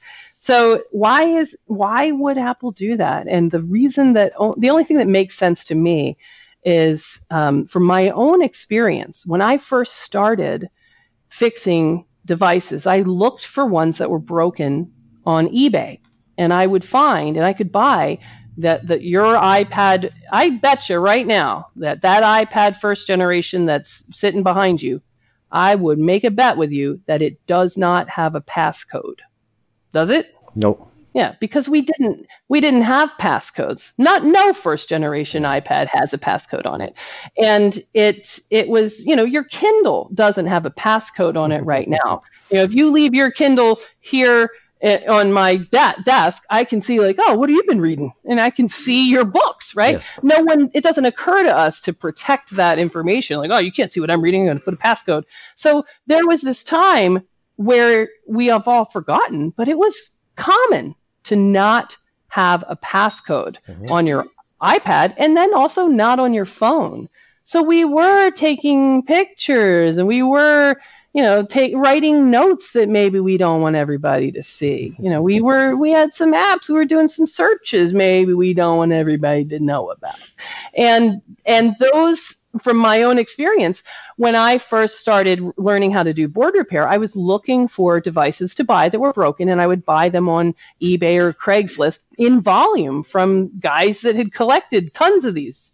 And then I would start fixing them. And part of what was so captivating about my original journey was that when I was buying these things on eBay, it was like I was buying an old diary from from an ancient time. And you would be once you got it working, you would be like, oh, this is really interesting to see the life and times of this historic person that I'll never know. And there was one I can remember kind of getting it to turn back on. And what I'm doing is deleting all the data and then selling them refurbished. This was way back when. But I remember I got it to turn back on, and there was nothing on it other than about a dozen photos. And they were all 12 photos of a newborn baby at the hospital, like brand new, like on the scale, like the very first picture ever taken. And I remember thinking, man, I don't think I can just hit delete and restore over these pictures unless I know that somebody has these pictures. And so do I dare to try and stalk this person and call her up? And I decided, yeah, I'm going to do it. So you could figure out her name, and you could see a map and figure out where she lived. You could find her on Facebook. I found her email address. So I wrote to her and said, hey, my name's Jessa. I'm a mom in New York, and I have an iPad that I think once belonged to you. And before it was all crashed and messed up, but I fixed it. And before I restore it and sell it, I want to make sure that you have these pictures. So do you have these newborn pictures? And she writes back, oh my God, no, she wrote back, oh my God, no, I don't have them. Oh, thank you so much. And what had happened is she had bought that iPad, taken the pictures of the newborn baby, and then in their excitement to bring the newborn home, they put the newborn in the back of the minivan, and they put the iPad on the roof while they buckled the kid in there. And that was the last time they ever saw that iPad. Ooh. Drove away. They never saw it again. Mm-hmm. So who knows how it came to be on my desk. But here I am, a mom in New York, looking at pictures of this baby and thinking, So that's the thing I don't think that Apple wants everyone to know, which is all those devices that you might have turned in under the impression that they were unrecoverable. Oh, it's destroyed. Oh, it's water damage. You can't water damage. It's water damage. You can't get past that. That now, if the world recognizes, oh, well, for a lot of them, like that lady's iPad, it was smashed, but after we put a couple of chips replaced and some new connectors, it's totally fine. So there's a lot of people that could realize, so I'm now trusting not necessarily the Apple Corporation, but I'm trusting whoever Apple gave these old boards to in the back of that dark room in whatever country. Those guys, what do we know about them? We know they steal schematics and put those on the internet, so they have no qualms about that. And we also know that that working conditions are often so poor that you're not passing inspections and you're hanging up nets to prevent you from jumping off the building. Those are the people that we're now trusting with the baby pictures that we've turned in. And I think that Apple might not want that. That certainly doesn't fit with their narrative of them being the most secure device in the world. So I think that maybe I could see how it would make sense to just sort of double down on the security. No, it's impossible, because we want you to believe it's impossible. But not only talking about baby pictures, you were even involved in helping to resolve a murder case. Well, we've had so much fun across the years with microsoldering and getting things to turn back on again because of these stories that are so captivating. So back then, in those days, one of the devices that I bought came from eBay. When I fixed it, it came up in lost or disabled mode, and I ended up contacting the original owner, and she, had her own story of where she'd left that device. She knew exactly where she left it, at a golf course, et cetera, et cetera. And she, like me, is the child of a police officer. So my dad growing up was a police officer, and her dad growing up was also a police officer. So the two of us kind of put our heads together, and we did some detective work, and we ended up figuring out who had stolen her iPad. And so she ended up making a whole big case out of it, and I ended up flying to Maryland to testify. Just something as simple as this condition, for this guy to have listed it in this way, he had to have seen the lost disabled message, et cetera, et cetera. It was a very fun and cool story to help her out. It's been a really fun career, tons and tons of great connections, and it's just unbelievable. Like the guy behind me right here on this iPhone 4S was at the bottom of a lake 10 years ago, and the guy had it in his nightstand, and then he just saw us on the news and he sent it in, and that thing is still on iOS 4.3, and it's just really cool that all of the baby pictures on that kid is now in middle school. It's really really fun. Lots of great stories, lots of great people, and I that's what I really like about this industry. So, is there anything you want to go further with? Are there any plans? I mean, you have even been on national television with your stuff and so on. So basically, you have reached all you ever wanted to reach. Well, she's on the SeaWorld podcast. Doesn't get much better than that. That's right. So now yesterday I would have said SeaWorld podcast, then I'm done. But now, I can retire. Our team is special because we have drawn from our local stay-at-home mom community. So we have, one of our moms, Jean, is retiring, and so we're had to look around, and we found a new local mom to train. And we really kind of like showing that anybody can learn how to do microsoldering and board repair. It continues to be tons and tons of fun, and we really love the idea that every town in the world should be able to support one shop, one fix-it shop, where you can use these tools to fix anything that's really, really tiny. And all it takes is doing it for a long time and coming out to training and figuring out how to microsolder. Very fun. Actually, as you said, retiring mom, I think I've read somewhere that you said that you think women are even better in a way in board repair than men. I don't remember what your reason was, actually. What the reason was. I think that one of the things that I notice as I train students is that iPhone board repair, so the repairing an iPhone logic board, is really different than something like repairing a MacBook. So I call it dogs and cats. iPhones are cats and MacBooks are dogs. And the way you treat a dog and a cat is different, right? So for a cat, when you're working on an iPhone, you have to be very gentle. It doesn't like you to touch it in certain ways. You have to be very delicate. And I think that sort of in general, women are often well suited to a task that requires you to be very detailed, very patient, and to apply an appropriate amount of force at times, but other times be very gentle. And if those qualities really sound a whole lot like you're talking about a mom, right? You got to be gentle at times, other times very forceful. You've got to listen to the board, let it talk to you. You got to ask it questions. You got to listen. You got to be patient.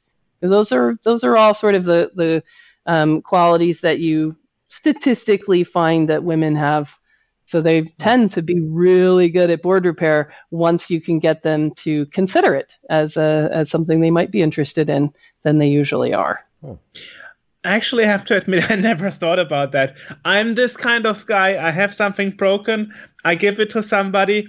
I'm waiting for this person to fix it, and then I'm paying my money and I'm happy. But it's true. There is this one woman here in Germany that modifies and repairs Game Boys. And what she does, every time she gets something from me that is broken or I want her to modify, she always sends me pictures on WhatsApp about the cables and the soldering work she did. Yeah. And then she said, maybe the cables are too thick. Maybe I should use smaller ones or less stiff ones. I was like, I don't care how it looks inside. The most important for me that is that it works. Right. Yep. Because I'm never going to open it up anyway to look on the inside if the inside looks pretty. But I found this a total different approach than what I was experiencing in the past. Yeah. Yeah.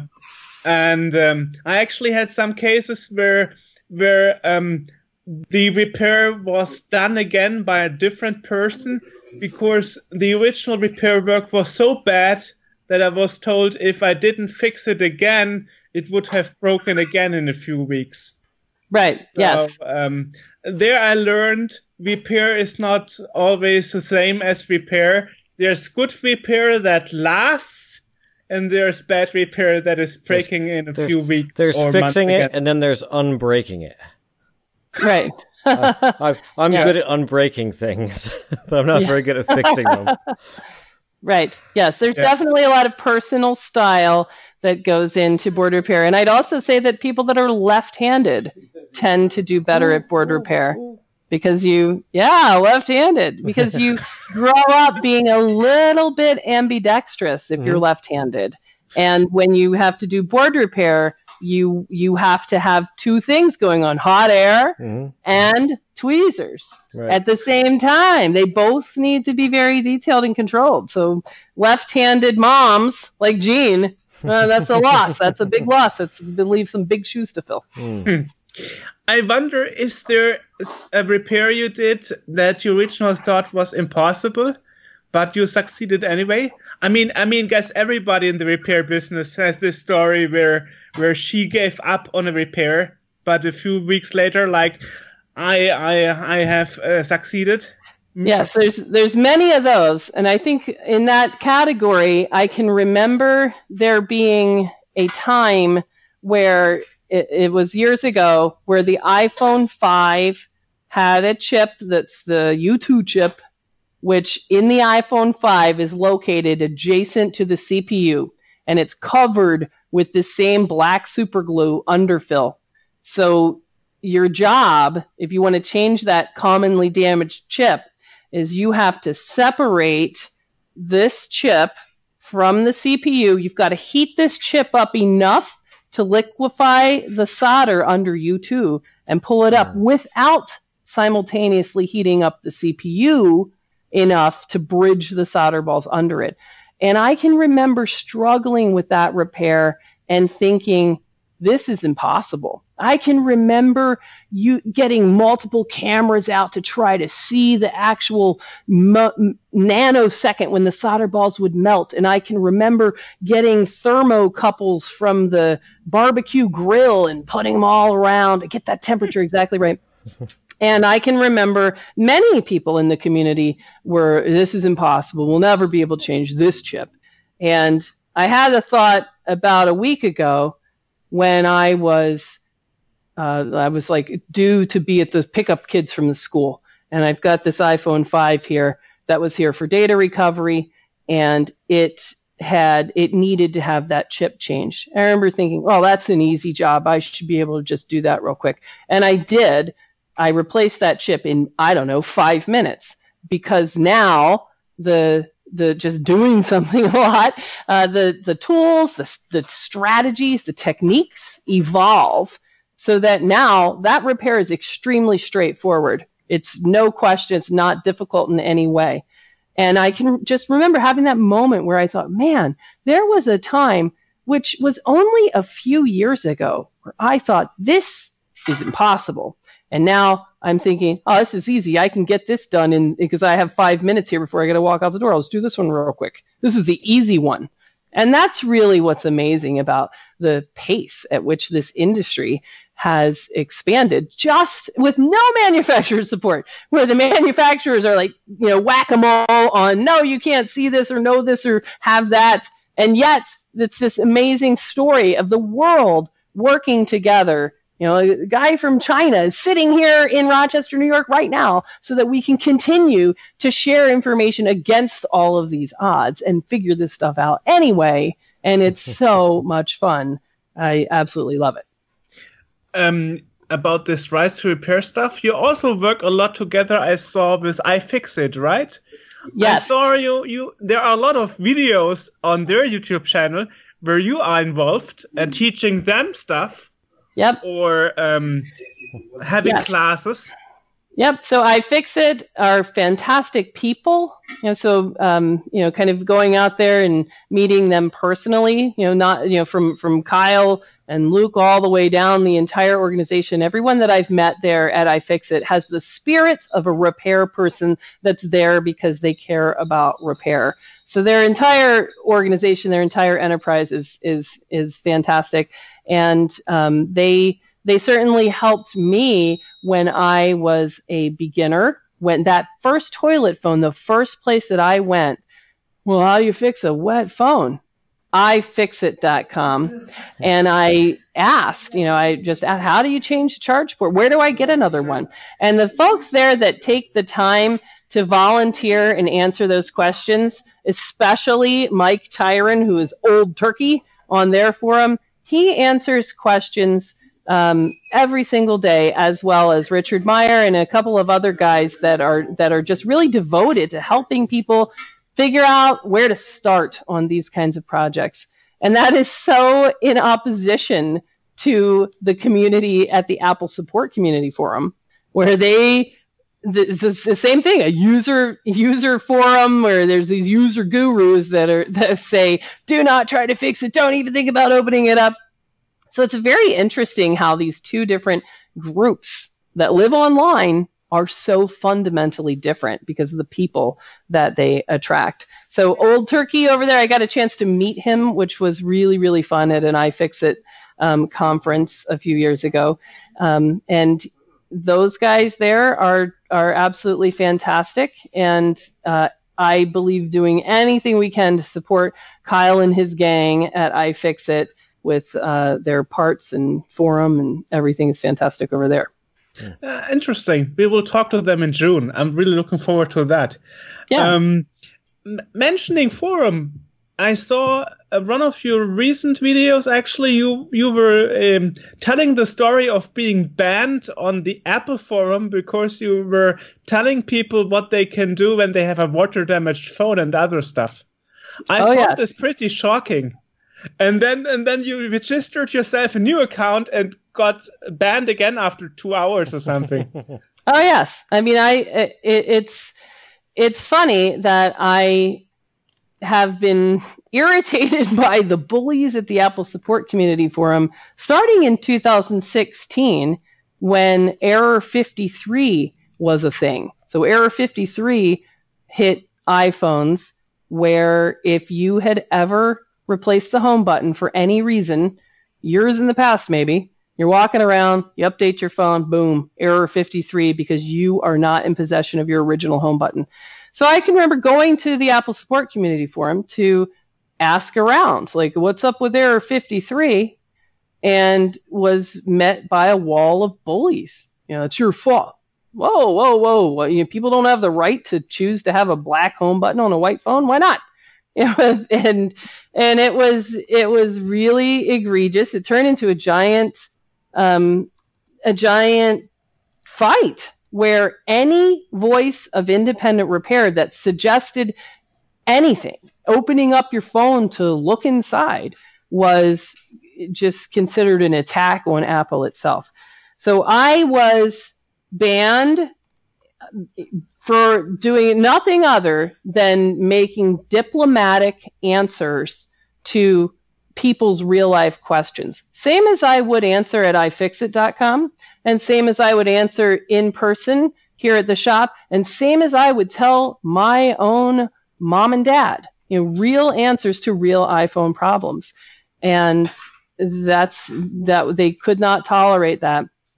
And so the culture over there is absolutely disgusting, where there are a handful of elite users that spend all their time there, and they have the ability to flag other people's responses, and then the Apple moderator, who's an Apple employee, will then always choose to delete any flagged response.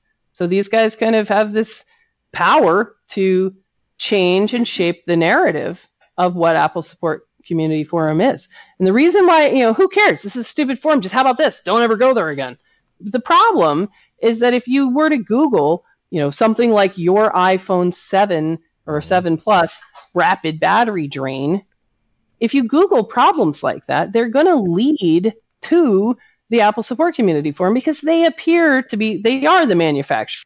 It's the manufacturer's place to chat about problems. So if you Google that, what's going to happen is you'll see results that are all, try this software that doesn't work, try this other thing that doesn't work, read this blog that doesn't make sense. So you're looking for, but what does Apple have to say? And so when you see that search result that says Apple Support Community Forum, and you see a question, I have an iPhone 7 Plus, the battery drains really fast. What could be wrong? Jessa says, well, you should, it could be several things, and we'll walk through each one of them. Do you use original chargers, et cetera? Let's have a chat about it. And then I would recommend that you go to an independent repair provider who can change your battery, change your charge port, and if necessary, change your TriStar chip, which are the three most likely causes. Now, if you go to the Apple Store, they can only do one of those, which is change your battery, which they won't even be willing to do that in your case, right? Like if you have this battery's bad. Well, if they don't recognize it as bad, they're not going to, sometimes they're not going to change it anyway, even when that's the problem.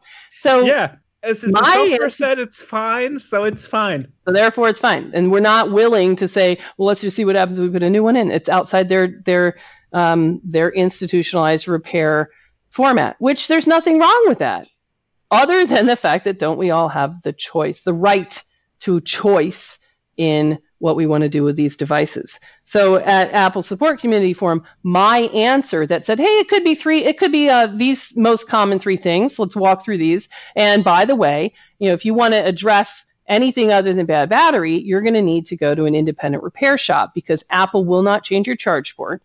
They can't. And they will not, they certainly will not do microsoldering to change your TriStar chip if that's the problem. Delete. That is offensive, Jessa. You are spreading questionable advice. So we're going to delete your answer due to questionable advice. Well, how could I, it's not questionable based on this experience. You can argue with them. You can suggest, you can try to be diplomatic. It doesn't matter. They will delete, not just me, but any reasonable voice of independent repair that gets on their radar screen is censored from that forum. And what it leaves is the only thing left for you to see on there would be, have you tried restoring your software? That's not going to solve a battery hardware issue. No, yes, I have. Okay, then you got to go to the Apple Store where they will diagnose your phone. No, they won't. It's just useless advice. Have you tried rebooting it? Have you tried turning it off and on? Well, buy a new phone then. That's all you can do. Interestingly, I think now hearing more about it, any other company would have received a shitstorm doing the same things that Apple do. Mm-hmm. But Apple can get away with it. Yeah, they have carefully crafted a quasi religion where people, it takes a lot to question why, no one expects the manufacturer of the device to know less than a mom at her dining room. That doesn't make sense. But so it takes a lot to make people realize, okay, well, that's the way it is. Interestingly, I noticed while talking about my Apple support experience with other Americans like AJ or other friends from America, here in Europe, I'm pretty annoyed by their behavior, by the way, because when I call Apple and I have a problem, I usually want a problem solved quickly. But when I call Apple or do a chat, I have to reserve an hour, because they will all start like, oh, I understand you very well. If I had this problem, I would be annoyed too. So let me see how I can help you. And I'm like, oh my God, I'm spending 10 minutes to hear they are feeling with me. And how they I had the same issue myself on my phone, because I have the same model. I heard from Americans that this is like to feel close to the customer. But on the other side, the solutions they are giving me are so bad that it doesn't help me, even if they were nice and acting like my friends. I had an issue with my laptop. I was putting an SSD into my current machine, and when I went to put the thing in, I installed the last version of macOS that I have on a DVD that I can actually put on there. And then I went to upgrade, and it's telling me log into your iPhone, your iTunes account. So I tried to do that, and it's like, okay, now we want you to enter the code that we sent to your other Apple device. The only Apple device I have is the laptop. So they're trying to send it to my laptop with my old hard drive, which doesn't exist anymore. You know, so I had to call Apple support because that's the only thing I could think to do. And it literally took this poor girl 3 hours to figure out what was going on.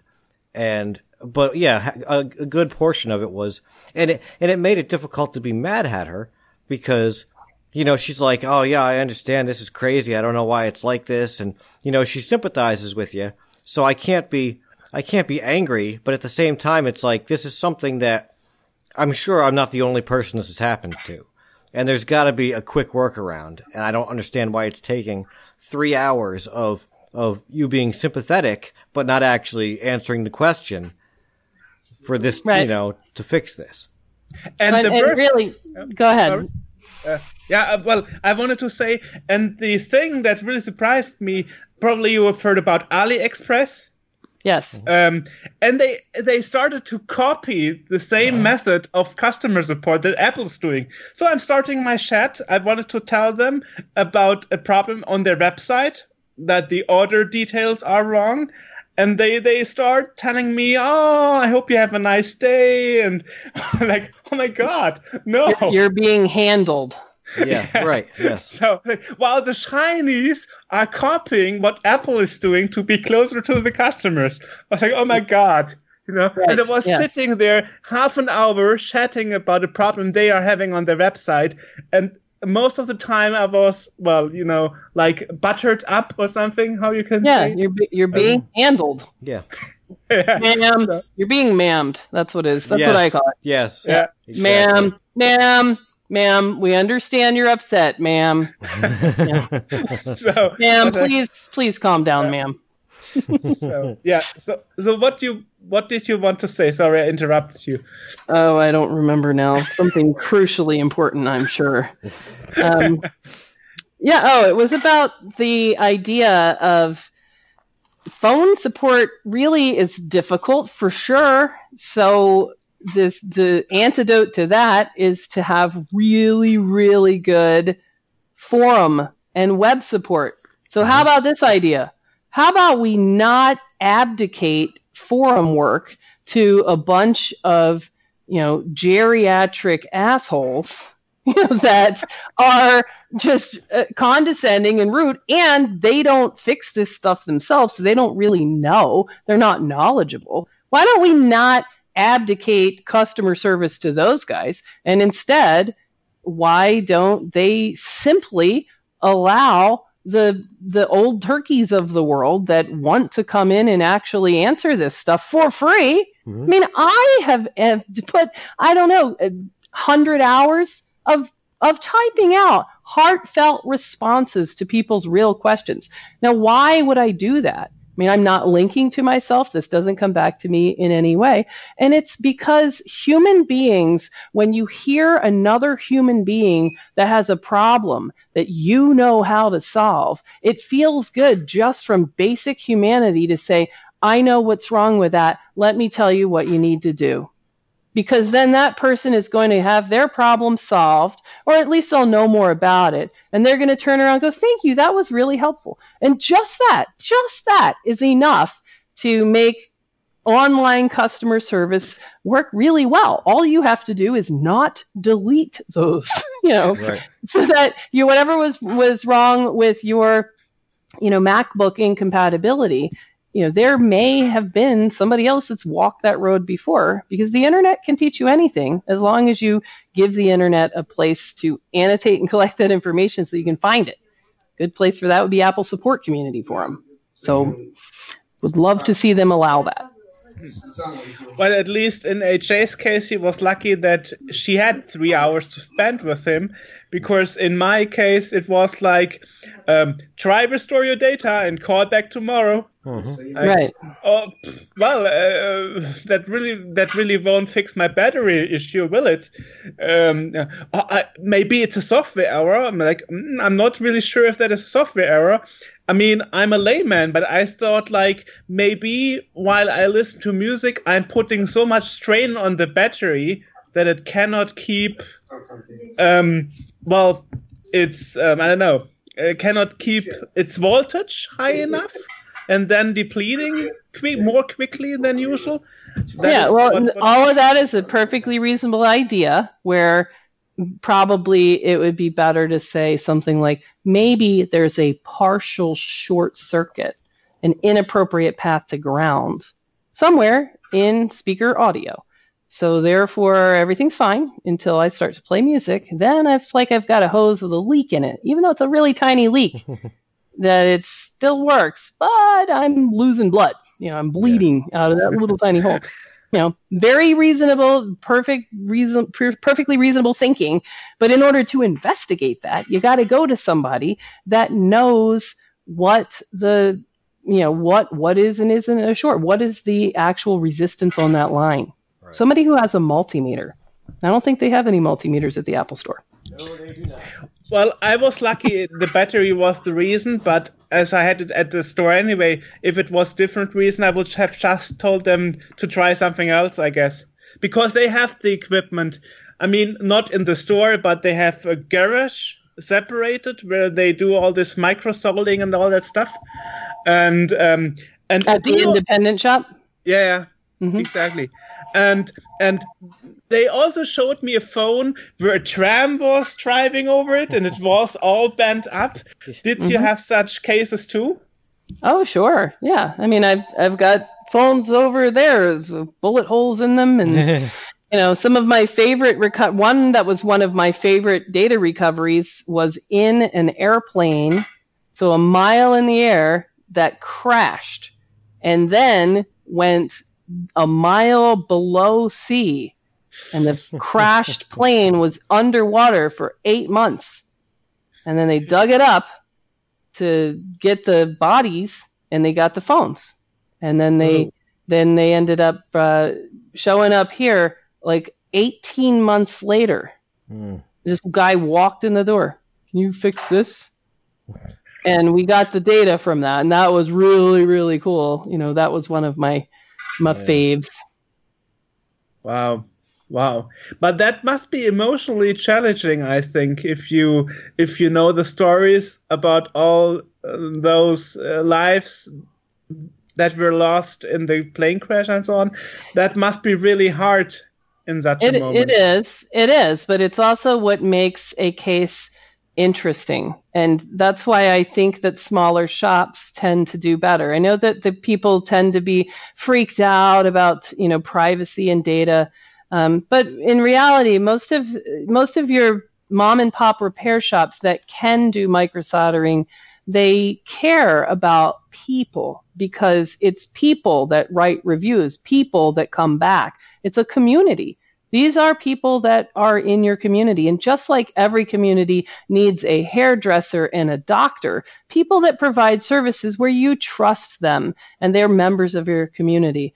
I think that the same is true when you have a device that has meaning to someone, then you're going to continue to leave no stone unturned, even when it stops really making business sense to do that, because you form a connection and you care about the person that's on the other end of that story.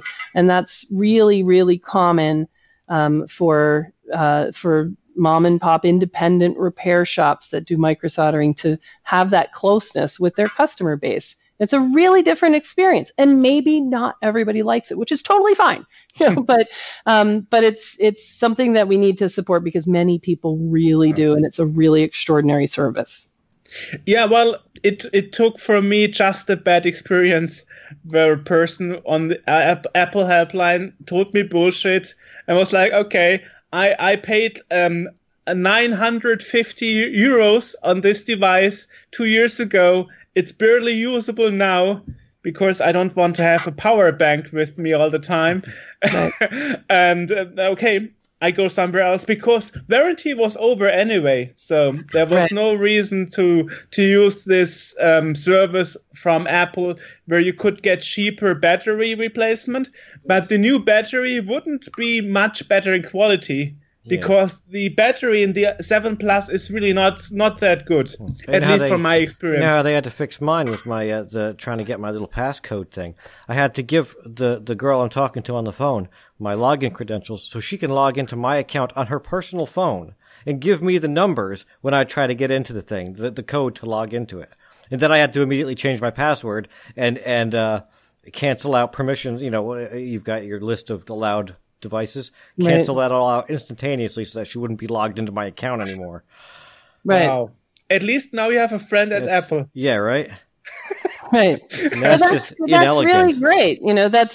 That's really great that she was willing to do that and solve that problem, because we've also, we get a lot of emails and things like, hey, I shouldn't be talking to you, but we get a lot of that. And from the Apple phone support world, we've heard stories of guys that say, I used to be that guy, the 2 hour on the phone, but guess what? There's metrics of your call turnaround time, and I would get a big fat F. And so, but my customer service rating was always 99%.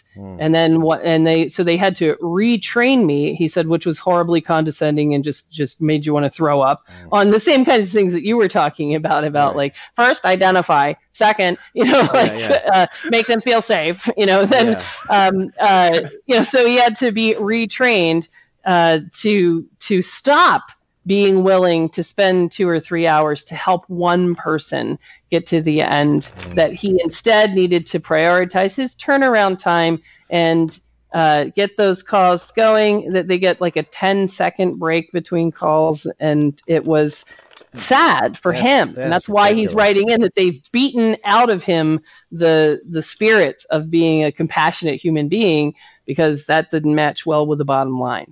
Damn you, Tim Apple. Actually, what you don't know, I did this job myself. My first job, my first work was actually customer support line, technical support, first and second grade for an ISP. And luckily, I was lucky enough to not do the job in a call center, but at the ISP directly. And they told me, even if it takes an hour, as long as the internet connection and the telephone of the customer works again, we are fine with it. Yes.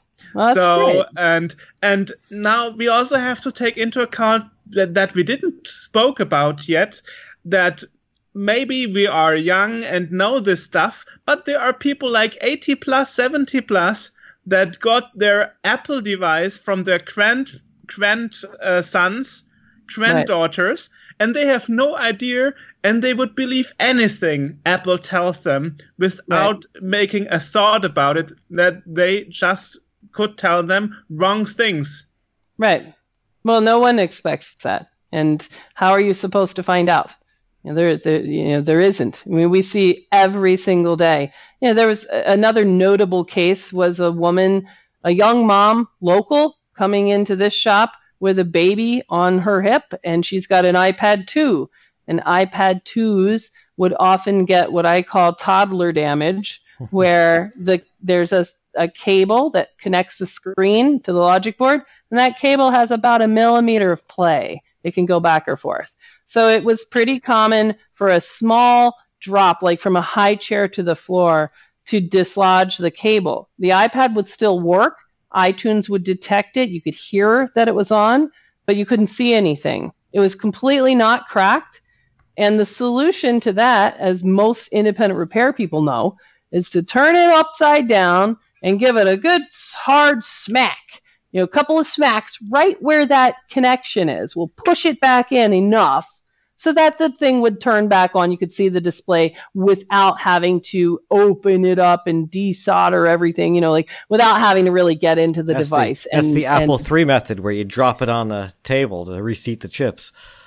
Right, exactly. So she had gone to the Apple store here locally and had taken her. I mean, there's nothing wrong with it. We smacked it and it went out working. So she had gone in there and said, "What's wrong with my iPad?" As you would expect, that would be the right thing to do. When your iPad stops working, you should go to the iPad store. Mm-hmm. So she went into Apple and they told her, that is not repairable. Your only option is to buy another iPad 2 for $279 and trade in this one. There wasn't anything wrong with it. And at the time, the common value of an iPad 2 was about $150. So they were going to charge her twice as much as the common used value of an iPad 2 to get, to trade in her perfectly fine one and get one in the white box for $300. That's crazy. So she walks in here and we say, "Oh no, that's commonly fixed with a good slap. Here, watch this." Right in front of her, smack, smack, smack. Turn it on. I can remember the baby's face as he sees his iPad turn back on. He's just so happy. No charge. She leaves.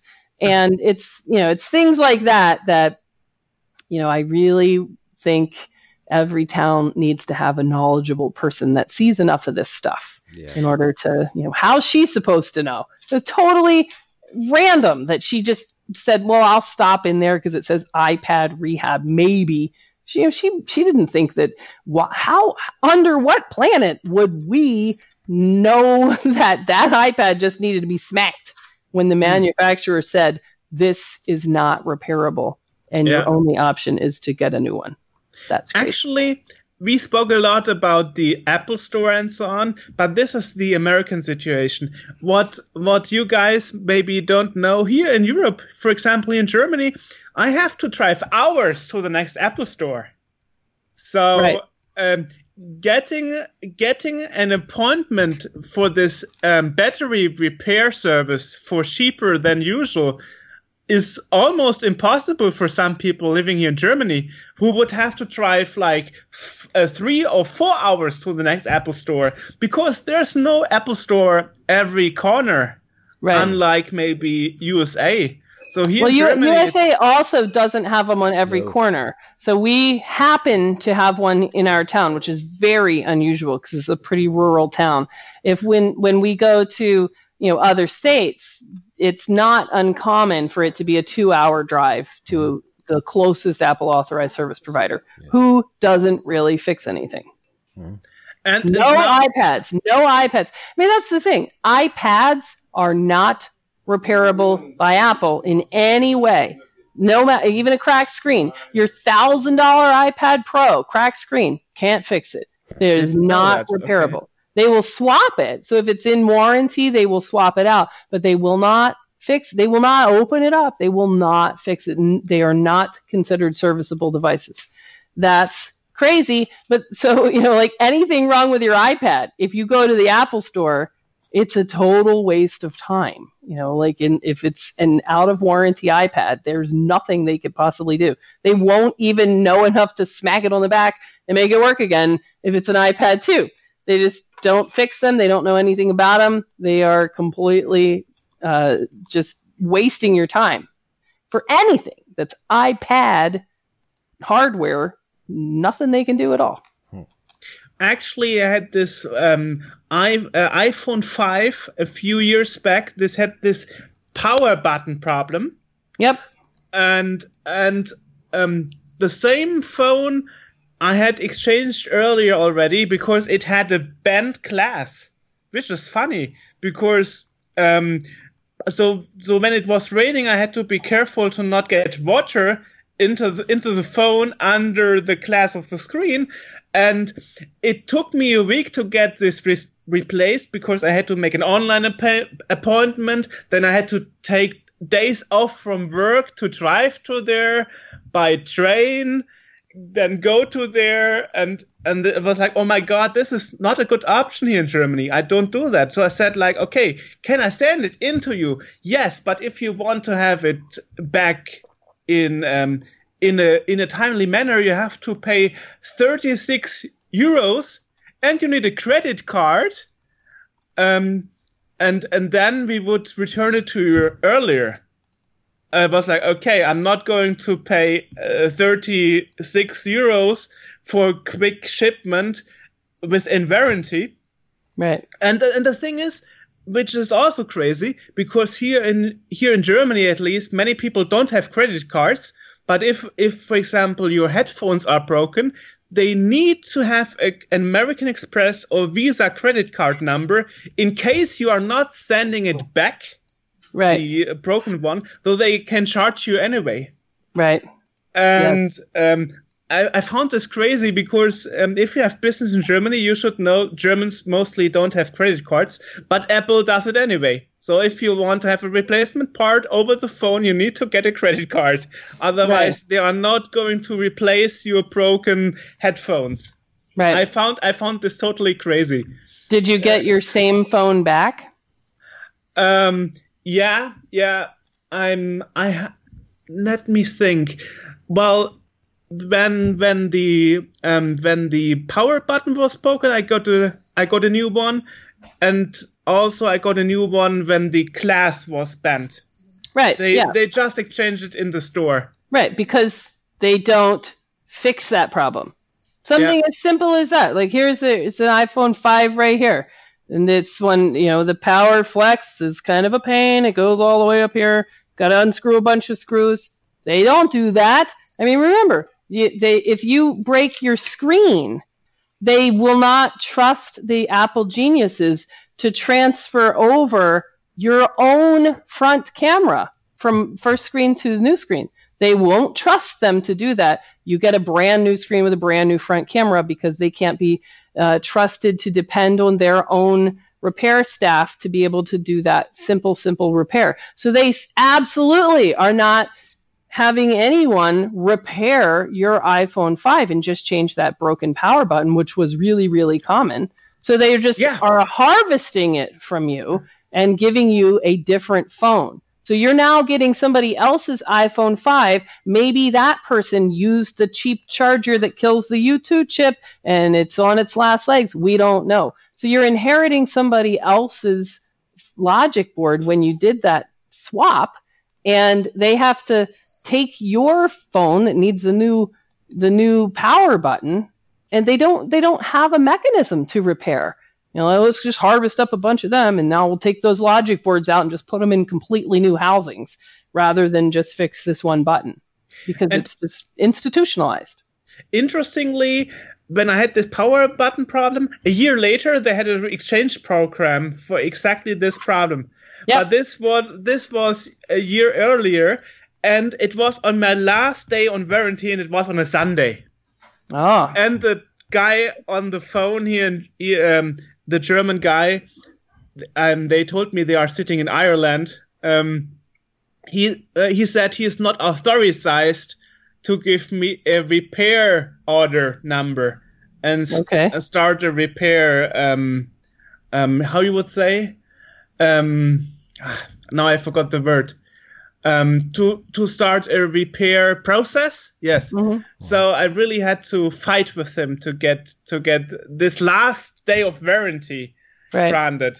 So at this point, this friendly I understand your problem and I'm here to help you. That all suddenly stopped. And suddenly I was the evil customer that wants his power button fixed. Yeah. Right. On the last day of warranty. Yep. On a Sunday. where no second grade support was working on that day. And he had to handle me. So and now you know that the guy that changed your battery definitely had iPhone 5 power buttons in stock. Everyone did. Probably. Could have gone down there and been finished in 20 minutes. Yeah. So great. So we covered really all, I guess. Yeah. Or did we miss anything that you do and we didn't cover?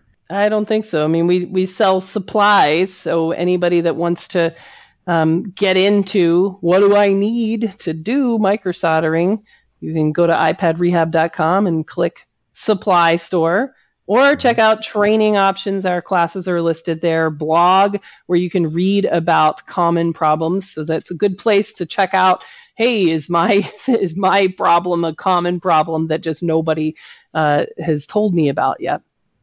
So that's really good as well. So there are fantastic shops. There are a couple of guys from Germany have come over here. There's a guy from Germany, I think, in our master class that's starting next week. So the whole world is starting to fix things more and more, and microsoldering is an absolutely vital part of that process.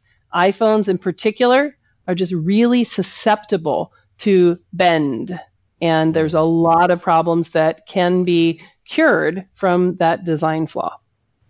Awesome. Great. Well, we will put links to everything in the podcast description so that people know where they can go to check it out and see your store and all that stuff. All right, perfect. Great.